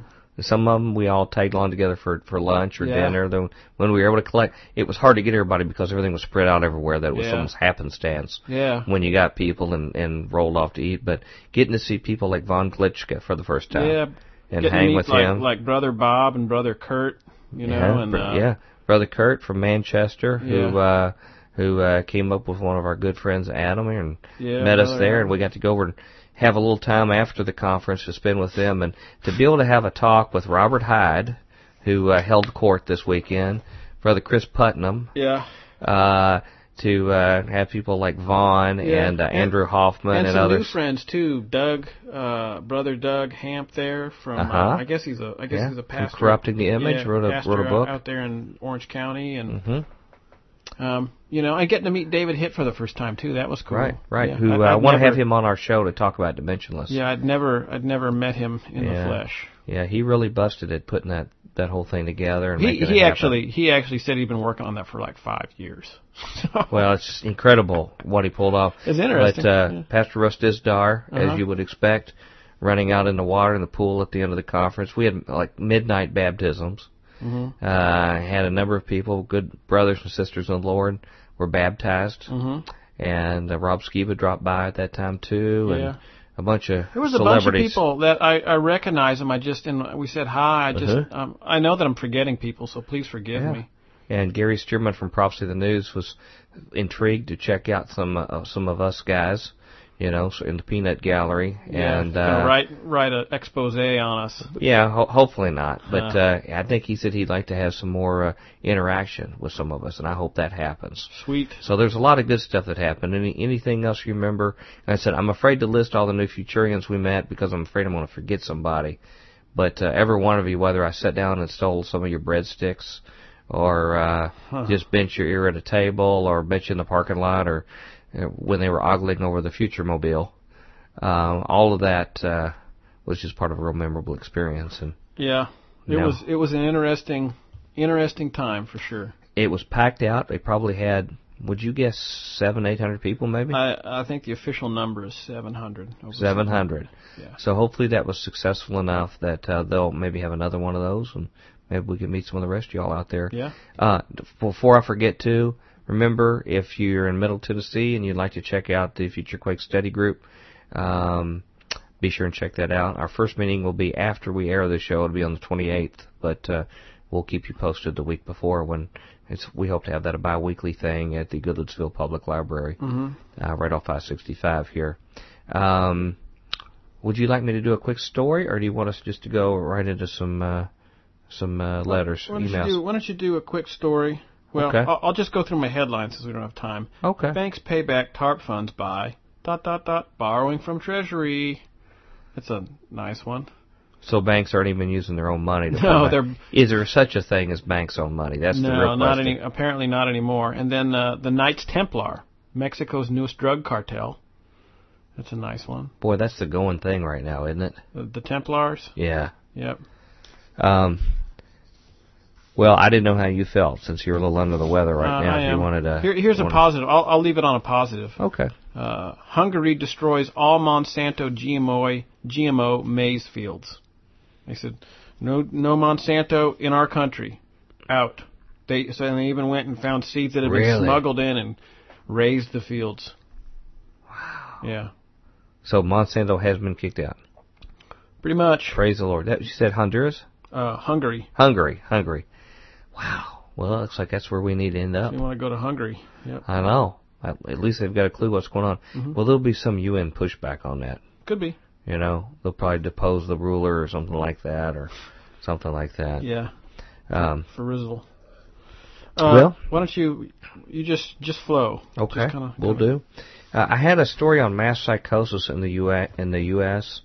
On the incredible growth in psychotic medications, but it may be a little long for the remaining part of our show if we get our emails in. Mm-hmm. But I'll just mention that they say in here that it is now a $14 billion industry, antipsychotics, and it is now the single top-selling therapeutic class of prescription drugs, surpassing drugs to treat cholesterol and acid reflux. And $14 billion in sales, and now let's see, just 3 of the new antipsychotics total more than 20 million prescriptions in the United States. Wow. Yeah, a major portion, a significant percentage of our entire population is now on, and we all have people in our families, somebody we know that's using it, and there's a time and a place. People don't need that stuff, but the fact that we have all these people needing it all of a sudden, and it's like, gosh, what did people do 20 years ago? Well, were we all that depressed? Some of the data here shows that children and adolescents treated for bipolar disorder rose 40-fold between 1994 and 2003. 40-fold. Wow. And a 2.5 times increase in people disabled by mental disorders that got government assistance. Diagnosed and treated increased 2.5 times between 1987 and 2007. So now 1 in 76 people actually get money from the government due to a disability, due to psychosis. So maybe that's what I got to do. Well, yeah, I'll write it for you. I'll vouch for it. Let me go to this same old drum I've been beating for a long time. Okay. By the way, that last story was from a very popular website or news site for Christian community called Al Jazeera. Yeah, I got one from Al Jazeera in my stack too. Yeah. Some of the most, I think, unbiased news in NFL. It's very interesting. Yeah. This is one from Wired.com, Danger Room. After Oslo, group accuses thousands of being homegrown terrorists. You know, I hate not to say something about the Oslo attacks, particularly since the guy claims to be one of the Knights Templars and is an anti-Muslim crusader, because this is exactly what we've sort of been intimating is going to happen. Well, Things are going to start to get violent on the Christian side. With like 48 hours to go of this guy doing his thing, 48 hours before he ran amok, published a white paper saying that the thing we have to worry about is middle-class white terrorists. Yeah. Well, I guess we're clear since we're under the middle class, so... I am exceptionally below the middle class these days. So. Poor, uninfluential people, maybe we're still in the clear here. Well, here's the story here. Days after a Norwegian terrorist allegedly motivated by a fear of Muslim infiltration killed 76 people, a Florida group took to Capitol Hill to accuse thousands of American Muslims of being a fifth column. Its presentation, a link analysis compiled from open source material, is collected into a database and brought to Washington by an influential congressman. An obscure nonprofit called Citizens for National Security compiled a database of almost 6,000 individuals and almost 200 organizations in the United States linked in some way to the Muslim Brotherhood. Okay, 6,000 individuals. That's the new blacklist, like the Red Scare list. That's the new one. Okay, the influential 80-year-old Egyptian Islamic group. Now, Muslim Brotherhood is the group that was largely funded by the British MI6 and later the CIA. Yeah. To actually stop secular... I believe the Nazis had a hand in working the Nazis with them for a provided while, some that later we hired. Yeah. But actually, we had funded them to offset secular Arab groups that were nationalist. So, just so as we know, those are now these people we've been funding are now the new enemy. Okay. However, we are supporting Al Qaeda right now in some of those same countries. Okay. These individuals and organizations form a fifth column movement, a subversive movement intended to help undermine the United States as a secular government, as a Judeo-Christian society, said Peter Leitner, one of the founders of Citizens for National Security. Leitner identified himself as a retired federal employee who used to perform counterterrorism type analysis. Citizens for National Security, you know, that almost sounds like brown shirts or something, like people who have whistles on their block. Like, that's the first thing that I thought. This person is not, not loyal. Come get them, Yeah. Okay. Citizens for National Security would not name any individual listed on the database. Why not? Which it maintains is compiled exclusively from open source material. Asked by Danger Room, which is from Wired.com, who would have access to it, Leitner said it would be available to, quote, someone in the government or law enforcement. So some list has been given with the names, even unbeknownst to the people on the list, okay? Mm-hmm. U.S. intelligence and homeland security agencies have recently warned about the rising threat of, quote, lone wolf, homegrown terrorists, which Al Qaeda is trying to inspire. But U.S. citizens don't need to have been charged with any crime to be mentioned in the database, he said, but only connected to the Muslim Brotherhood, which is not a banned organization inside the United States. To release the database to why aren't they banned? I don't know. Maybe we'd find out that we were funding them. To release the database to private citizens would be, quote, irresponsible. Where it would have the light of day, Leitner said. But he aggressively rejected any association between his research and the rampage allegedly committed by Anders Behring Breivik in Norway on Friday. By the way, not releasing this list is just sort of like Eugene McCarthy when he had the, or was it? Is it Eugene McCarthy? No, it's Joe McCarthy. When he had the list of communist infiltrators in the government and the State Department that he never ever released, but he used that as a reason to have the hearings, even though he never showed what they were. Okay. He says, in a sprawling online manifesto, Breivik accused European elites of acquiescing to a campaign of Muslim infiltration that threatened European civilization. Breivik believed that, quote, there was a certain type of threat, unquote, that might have been correct, Leitner said, but Breivik was a mere lunatic. Having situational awareness of your condition, Leitner says, is in no ways inimical to national survival. Okay? So basically, by making it so overt to attack the people like that is what this guy was crazy to do, rather be a little more subversive in it. Citizens for National Security released its accusation in the basement of the Cannon House office building on Capitol Hill, thanks to the patronage of Representative Allen West. You remember Allen West, who blessed the group's work? West, an Army officer whose career ended after he fired a gun at the head of an Iraqi detainee, which is a no-no. Very calm kind of guy. Article 14 U.S. Marine Corps violation, I believe. Wow, you have an incredible memory. Well, Christians have gone around this guy that did the Article 14, okay? Yep. Said the group's research is about the protection of each and every American citizen. Not everyone in attendance felt the same way. Udik Thaker, the outreach representative for the American University chapter of the Muslim Students Association, one of the nefarious organizations listed in the group's report, said he respected Citizens for National Security's right to make its case. Okay, so here's a guy on the list, and his group's on the list, and he's trying to defend these folk and their right to do it. The very people, they're making him out to be a major danger, and he's trying to defend their right to do their stuff.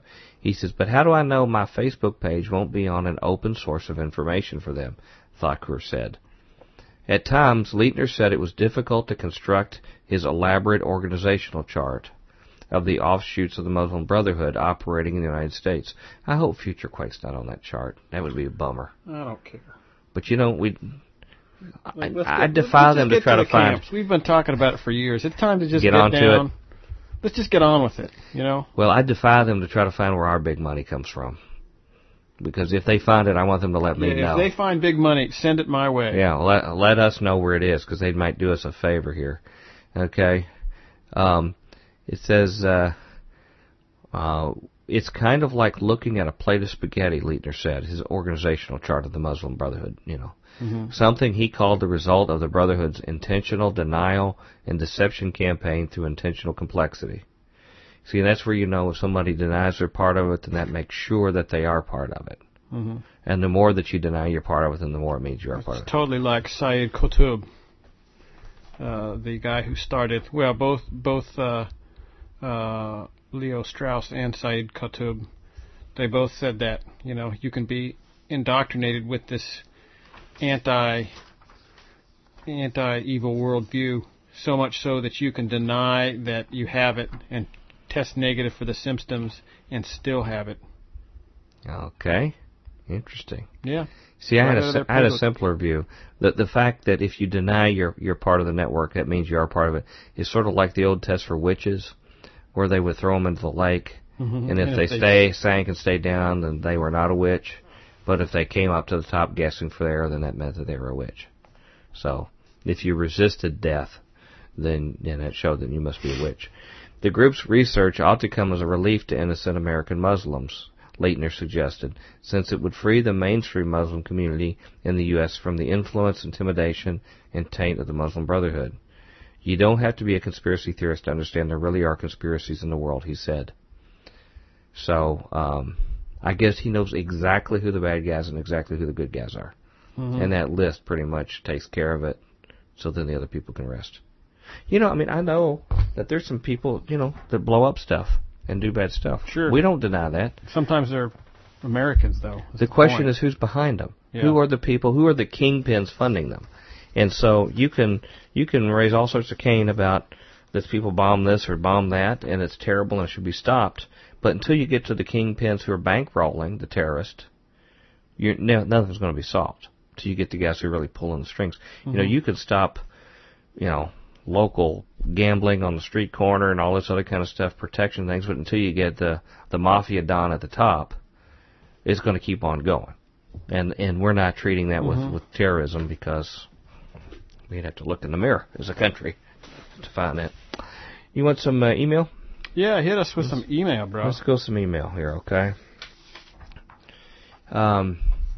This is from Sister Laura, okay?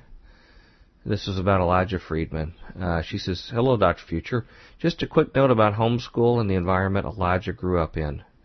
Okay, remember Elijah Friedman on our show, okay? And some of his thoughts about the worldview and politics. She says, the curriculum available for mathematics, creation science, English, and literature is excellent and top quality. That's in homeschooling, okay. But the curriculum available for history is very poor. The rah-rah America textbooks are no better than the secular texts public schools use. The misinformation is the same. Sad because many of the source documents are available. Instead of reading a textbook with a few pages about the Constitution, a high school student should be reading the Constitution itself, alongside the Federalist Papers and the Anti-Federalist Papers. Then one could easily see how Ron Paul is right in line with the Constitution while Huckabee is off the page. Very interesting. If Elijah's family used any of the traditional Christian history curriculums, it's no surprise why he has the views he has. He says, I homeschool my children, but will not use any of the history curriculum available. Why pull them out of the indoctrination only to fill their minds with the same kind of lies?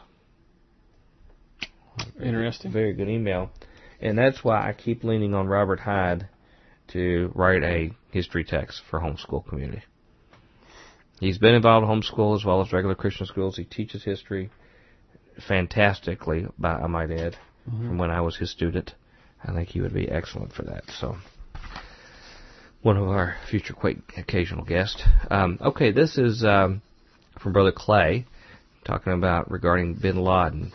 He says, Dr. Future and Tom, he says, I want to send you a quick note by saying what a blessing your ministry has been to me while I've been on the road. It's not easy getting a real picture of what's going on around us when one spends her days behind the wheel and nights sleeping in strange places. And you can imagine that too. You know how unsettling that is. I know exactly what he's talking about. As you've heard, the announcement has been made that Osama bin Laden is dead. This came in early May.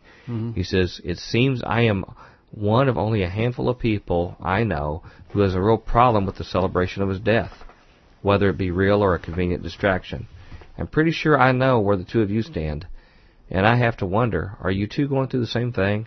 I even had a missionary friend of mine tell me that I was way outside of her thinking when I referred to our government as Luciferian. Does this mean I'm crazy? What do you think? Does that mean? No. Say no, okay.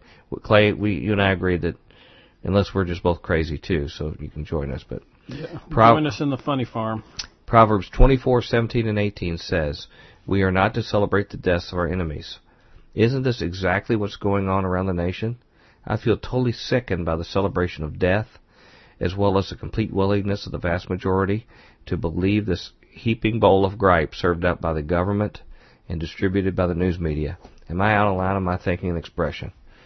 Thanks for all you do. Love in Christ, Clay. And I responded to Clay, and I said, yep, we agree with you, and a lot of times that gets us on the outs with our Christian friends, too. And he says, Dr. Future, thanks for responding. You have no idea what it is or what it or your ministry means to me. The two of you, along with your guest, have made a dramatic difference in the way I carry on in my walk. And Brother Clay, I can tell you, that's what's the shot in the arm that keeps us going, is when we hear you, friends like you say stuff like that. He says, I have a question for both of you, which may be addressed on air or otherwise if you choose. The last few nights I've been having weird dreams. I don't always remember them, but the last 2 nights really stood out. First, I dreamt of a military base of some kind that I was trying to deliver to, but some kind of retail strip mall that was preventing me from seeing anything. All the while, people around me were being plucked from my reality.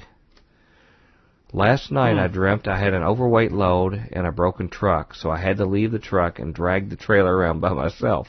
Sounds like my afternoon. Yeah, and Mrs. Future had a dream like that too. Yeah. Everywhere I tried to drag this trailer, I was being obstructed and discouraged, often by people who seemed to genuinely be trying to help. Finally, the dream ended when the sun was shining on my face, but in the fading moment of sleep, I clearly saw an owl of gold between myself and the sun, partially blocking the light. I'm not sure what any of this means, but it seems pretty symbolic to me, and I was hoping to get your take as well as Tom's. Love in Christ. You got any ideas? No. None at all? Usually I'm pretty good at that, but... Oh, you're under the weather, so we're not gonna press you. You know what I will say? My head is starting to feel pretty good now. I'm getting... Good. Well... better. I'll mention some things off the top of my head, Brother Clay. You're going to a military base, of which we've all talked, if you listen to Future Quake, we presume that at different places strange things are going on, okay? But he said a retail strip mall was preventing me from seeing anything. And so what I would suggest is that something about our consumer commercial culture is a front for something going on with the military pulling the strings behind it, almost like how we have those rendition sites where they pick up people and take them out, and they have these fake FBI companies that do it. But there's something either about specific commercial ventures that are a front for military ops, or the whole fact that our whole commercial industry in our country, much of it is funded by the Defense Department, one way or the other. But somehow they're being a block. I will mention that when I worked in the military, I went to go work on one of these military helicopters and go to their office, and most of them are all on military bases where you go, where it's managed and done. This one was out in the middle of a commercial area in a strip mall. Wow. And it was right in a strip mall, and you went to the strip mall, and all of a sudden, here was an office where all these classified contractors were working on some top-secret vehicle. Isn't that weird? Well, it's funny you mention that. I've always been sort of, even as a young kid, and really not into conspiracies or anything, kind of always kept an eye on, like, military equipment and stuff, just because I thought it was cool, Yeah. They have this thing called the stealth ship, right, where they took the technology of the stealth bomber and, did use that along with some other stuff to make It's got all sorts of weird angles, facets on it and stuff like the stealth fighter. It's sort of this catamaran that's undetectable by radar, and you can't really see it until you're about a mile away from it. Yeah. Really, really low profile and stuff. And that whole thing was built in a commercial park right near the water in Redwood City. Really? Like if I had a really good arm, I could probably hit the place where it was built from the freeway. And if I got up on a chair on the roof of my grandma's house, could almost see the building it was built in. And didn't even know any of that was there. You know? You wouldn't want to hit the low observable material on it. You might damage it, and then it'd be detectable by radar. If any of that stuff gets airborne, it causes cancer. So yeah. But anyway, where he says about the overweight load in a broken truck where he was hauling it, I'm thinking probably Clay, you're probably feeling overwhelmed about the responsibility of the information you have now, and you're feeling like you're having to haul it around yourself, and there's nothing there to help you deal with the information that you've got to take to other people, and that's why you're being obstructed and discouraged. And it says even the people who were trying to help somehow got in your way. And I think a lot of times that's what Christian people can do, or even family members who think maybe you've gone overboard and looking at things, any of us, and they try to help you, but really they get in your way of getting to the answers that you're looking for. But then it says even though the sun was shining, so we got things that are, feeling good, but as he fades off to sleep, he sees an owl of gold between himself and the sun. And I tend to think of owls as like hidden knowledge from secret societies. What about you? I see them as delicious treats. Oh, do you? You like the owl popsicles? Yeah. But I would say maybe what you were being told there, even though you saw the shining sun, was that there is yet more information that you will find is being kept from you and from the rest of us. That there's more to discover, more to get through. Plenty. And I have no gift in that. That was just my first thoughts, Brother Clay. So if any of our Futurians have an idea on Clay's dream, let us know. This is, if you can tolerate a couple more here, this is Brother Tim, somebody you know, okay? Brother Tim says, Dr. Future, and this is Tim, and I believe this is Tim that does the Tim and Mike show, okay?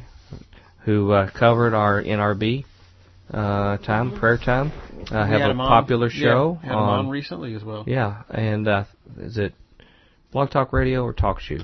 Oh, I think it's Talk Shoe. Talk Shoe. Yeah. But also, I think we can say this too.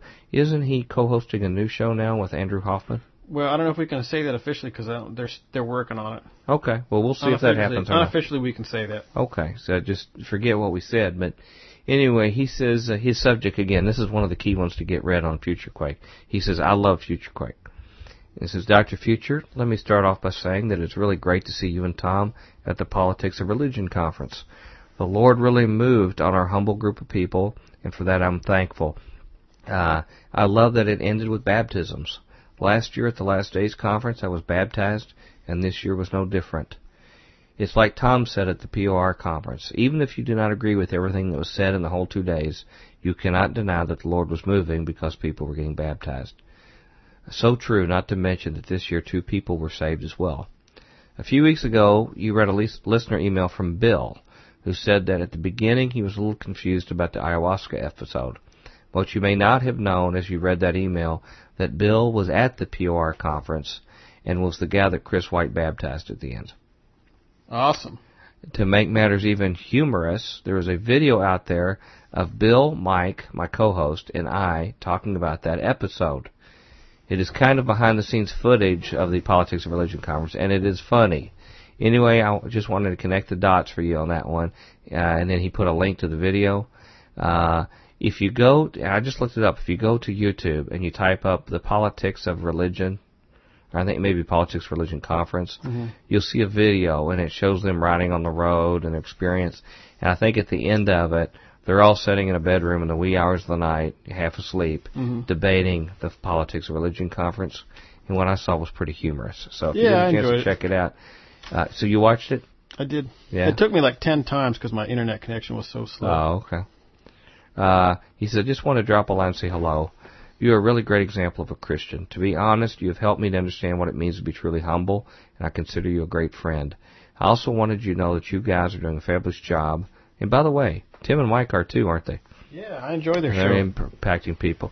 And it's an honor to see you guys at the conference. Keep on keeping on, brother. Like Tom says, keep kicking Satan where it hurts. There you go. People are listening to you out there, brother. Yeah, I know. It was funny at the Future Congress. I was sitting with some new brothers in the Lord, sitting at lunch, and we prayed over the food and got done, and I took a bite of my sandwich, and this guy who I had just met that weekend starts going, "Heresy Hunter, Heresy Hunter, yeah." And then the guy sitting next to us, another guy says, "Oh, you're only going to hear that in Jesus culture." Jesus USA. Yeah. People are listening to us out there. That's pretty scary, isn't it? It's very scary. If they hear that before we put them to sleep. Well, let's give 2 more to wrap up around third base and head for home here. This is Sister Catherine, emails. She says, "Dear Dr. Future, thank you for your letter." She says, I am at this moment, she says, you can use my letter at any time. She says, I am at this moment sending the website, Elliot Nesh, and the Sycamore 911 documentary to all my family. And wow. Isn't that an awesome one, too? Yeah. I think that was one of the coolest shows we did. Well, I tell you, it definitely had one of the most intense intros.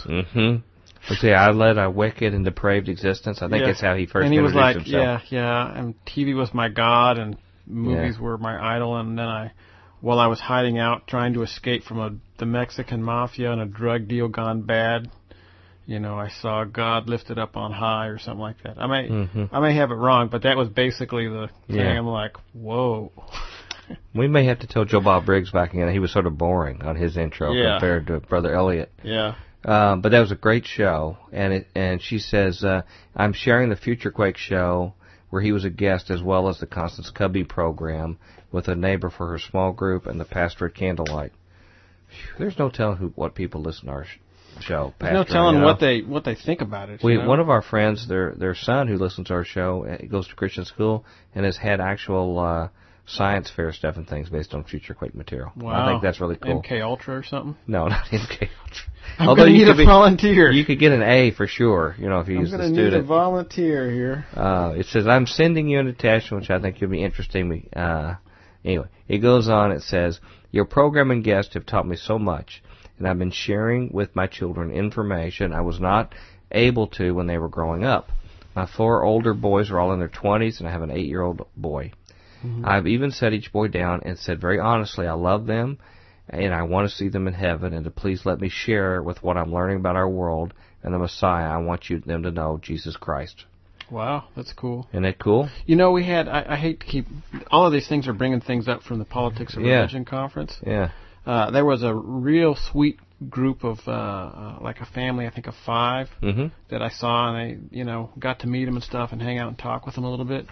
And they said, what was funny is they were there, I think, for the baptism, one of the baptisms. We had a couple of baptisms, different times of the day, and they were there for one of them, and they were razzing me about getting into the pool. I'm like, I'm not baptizing anybody. Nobody asked me, and I'm wearing a suit. And they said, well, that chlorine's good for you, just like fluoride. and like the kid said something like, yeah, it makes my head really big or something. So it was obvious that like the whole family was into this, like, fluoride is bad and all of this stuff. So it was like totally. And possibly corrupted by us. Yeah, possibly. Yeah, wonderful. Yeah.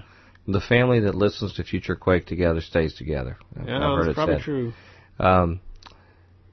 So anyway, Sister Catherine, which, by the way, I'm so glad that she's taken this hands-on effort with her kids to help them know things that most people their age or older than them don't know. She says, I have to say the Future Quake has to be my favorite destination of information. Thank you and Tom for the time you put in. I check it all the time, and I always find something new in the archives to download. Pretty soon I'll have them all in there. Kindest regards. Pray for the peace of Jerusalem. Which I do. Yeah. And everybody who lives there, of every type in Jerusalem. Yeah. Last one for this week. Okay. This is from Dave M. Okay. And Dave M. says, Dear Dr. Future, it's time to get rid of that lunatic guy that sits over at the other side of the thing and has nothing to contribute. No, that's the other stack of emails. I haven't gotten to those yet. Yeah. It says, this is from Dave. It says, Ciao, Dr. Future and Tom. I'm a Bible-believing, non-denominational Christian American writing from near Venice, Italy. Sweet. And one of our large number of Venice people. Venetians? Yeah. I haven't read. I didn't read this last week, did I? I don't believe so. I did. He says, I've been a listener for a couple months now since your presentation on Chris White's show regarding sorcery and drugs and opening the Last Day Spirit Portal. I was absolutely amazed at the content of your presentation because I've only recently started to study the occult, so you definitely piqued my interest. I've been awake to the NWO since 2007, when my friend told me that supposedly there were explosives in the Twin Towers. Unlike most, I actually went to look up what he was talking about, and it's been a crazy journey since. I'm sure that most people must have strong faith in Jesus Christ when they discover the various topics in the truth movement in order to withstand the psychological trauma and spiritual attacks from films like Zeitgeist and people like David Icke, or they will definitely be deceived. And that's true. Mm-hmm. That's true. That's where they try to go, that seduction, when you sort of have your cage rattled of your worldview and do that. And thank goodness there's people like Chris White and others who'll stop that. Yeah. And he's my hero. He really is. He's a cool guy. There's a bunch of cool guy heroes out there. Yeah. But yeah, he's a big one. But, everybody pray for Alex Jones that he doesn't allow people like David Icke and others to seduce people from being on the show and stuff. It says, it was a tremendous relief to find your radio show because you're real Bible-believing Christians that are awake to what is really going on in this world, and you provide really interesting information and interviews with thought-provoking guests. I still have many archives to go through, but so far each one is even better than the rest. I also share your point of view that we should bring non-believers to Christ through intelligent discussion rather than by offending and forcing them, which is still the prevailing view in the Christian community here, is we should offend and force them, right? Yeah. And I marvel why that's not real successful. I was entertained and horrified at the same time. Where at the conference, this young kid had taken a couple of other kids and forced him into like a broom closet and was leaning up against it, and they were going, help, let us out, let us out. And he was going, not until you repent and be baptized in the Holy Spirit. You saw this at this conference? Yeah. And I looked at that and I was like, what? And the kids were like, no, let us out. We just You are play. Kidding me. You didn't tell me about this. No, you're going to hell. You need to get saved. And they were like playing. I watched for a couple of minutes. Was this like on one of the room floors or down where the? No, it was downstairs. Where the conference was. Down where the conference was. It was so busy that I think everybody else missed it. In all those long hours we logged in the Futuremobile coming back, I never remember you mentioning that. But, it's because I was so lost in my own nonsense. That is such a perfect metaphor for how our American church works with people. The old closet, we push them in and won't let them out. I mean, isn't that... In some cases... That's the dominionism movement in a nutshell, yeah, right in some there. cases. I mean, to be fair, there's a lot of people who don't get saved like that, you know? No, what I'm saying is how ineffective it is. Oh, yeah. I'm saying it's terrible. Yeah, it is terrible. It's horrible and it's ridiculous. I mean, it's Christianity at its worst, but that's what dominionism is all about. And most of our techniques, the beatings will continue until morale improves. Mm-hmm. Why are we not having more success in conversions from people we berate? And, this guy literally didn't want people coming out of the closet. No, he sure didn't. He had all his little friends stuffed in the closet. Well, let this be a message to any of our listeners who don't happen to know this. Putting people in a closet and not letting them out until they have some kind of spiritual attribute to them probably is not a good technique, even if you're just doing it metaphorically. So, I had to admire the kids want to save people, because after I watched him for a little while, I didn't feel like I didn't feel like he was doing it just to win the game. He really wanted something for their betterment. Yeah, he had a sincere concern for him. He just didn't. How successful was it going though? Oh, it was 0. Yeah, and that's the tragedy of it. He had good intentions. Anyway, he says, obviously, back to our friend Dave here in Venice, obviously, in order to do this, one must have a general idea of what people of other religions believe. In the case of Islam, most non-Muslims, now this is a person who lives in another part of the world, where he's going to interact more with Muslims than most of us, okay? Sure. He says, in the case of Islam, most non-Muslims don't realize that they believe in Jesus Christ, the Son of the Virgin Mary, and that he ascended into heaven. Okay, most non-Muslims don't realize that Muslims believe that. Yeah. However, as you probably know, they don't. They being Muslims don't believe that he died on the cross for our sins and was resurrected. Also, many people don't know how to intelligently respond to a Muslim that claims that the Bible has been corrupted, nor would they have any idea what exactly the Muslim would be referring to. And he says, also, from my studies, I've come to conclude that any religion that claims that you don't have to rely on Jesus' sacrifice on the cross and God's grace for your salvation, and that the Bible isn't the only source of God's Word, is a false religion, a distraction, and illusion.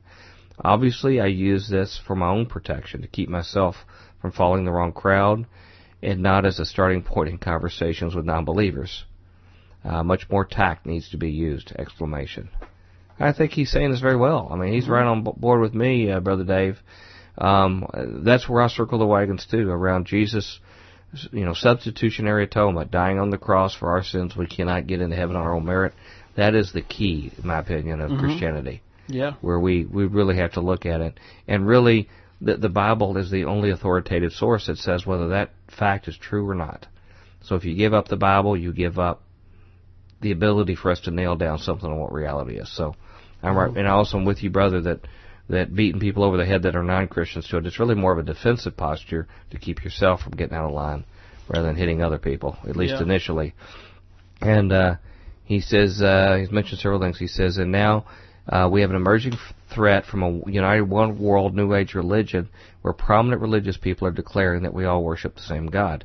Of course, we've had, George W. Bush, we've had Billy Graham, now we have Tony Blair and others saying that. He says, so it's really refreshing to hear your radio show. Two guys who can connect the dots from many various issues, see through the deception, and ask questions and make you think, all from a real Christian perspective. Thank you so much for your service. If you if you'd like to share the email on your show. And he had one other little quick comment I wanted to share with you. He said, a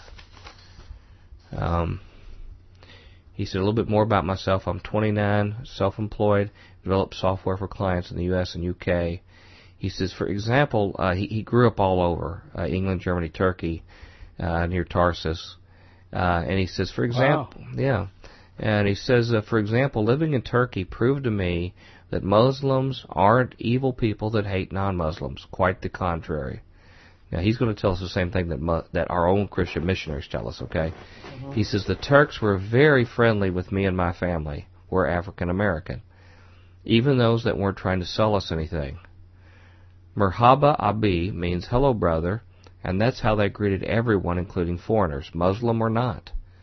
Now compare that with the racist, cold, and supposedly Christian people back in Europe that would rudely stare at us and not even respond to our salutations. Yep. All right, buddy. He says, I sincerely hope to find some Futurians in this area, too. Although it's probably a tall order considering most Italians in this region only speak Italian or their local dialect. But perhaps there are some other expatriate Futurians nearby. Ciao, David. Yeah, calling all Italian Futurians. Please, any of you. You know, we found 2 people in Cape Town. Okay, Brother Dion and Sister Audra. And now, what happened? They've got their own show now starting. Yeah. Future Quake show. So, things could happen in Venice, too. Mm-hmm. Brother Dave is on the ball. Sounds like he's got his act together. And that is a good way to end the show. Yep. With somebody who's probably got their act together better than us. A lot more than me. That's for darn sure. And, Dave, we like hanging out with you every week. We hope it's not too much of a drag for you coming here. We know this was sort of a different kind of interview with Brother John Bloom. As an understatement. And, but you know what? I think it was good that we met each other.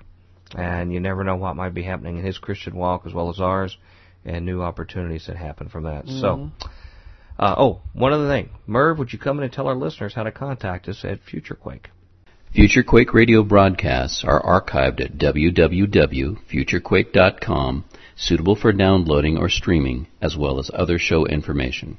Email Dr. Future and Tom Bionic at drfuture@futurequake.com. That's DRFUTURE at futurequake.com. Tell us your name, city, and radio station or internet, and if we can use your name on air. Comments on the show's topics or guests, or suggestions for future show topics or guests are most welcome. Dr. Future and Tom will discuss selected emails each week during the radio broadcast. Almost forgot that. Any last words, Brother Tom? No. All right. Hope you get feeling better, Tom. Yeah. And everything else. And let us know how this prayer went. Keep praying for Brother Tom on the work front, on other direction front, and even keeping his vehicle together. He's been taking the tough ride lately. My car fell apart in the middle of the street today. And I had to go and I got it to a parking lot, then realized it was an easy fix if I had the right tools. So I walked to Sears, bought the tools, put it back together, and then drove back to Sears and then returned the tools. I don't know if I'd share that if I was you. Yeah. Well, our co-host Pyro is whining for us to knock it off, and so are our listeners. So you can hear him whining down there. Yeah, he's freaking out. Ladies and gentlemen, we sure hope you enjoyed this Future Quake. Drop us an email, and until then, we hope your future's always bright. Have a good day. Bye. Join us next time as we dare to experience another aftershock of a Future Quake.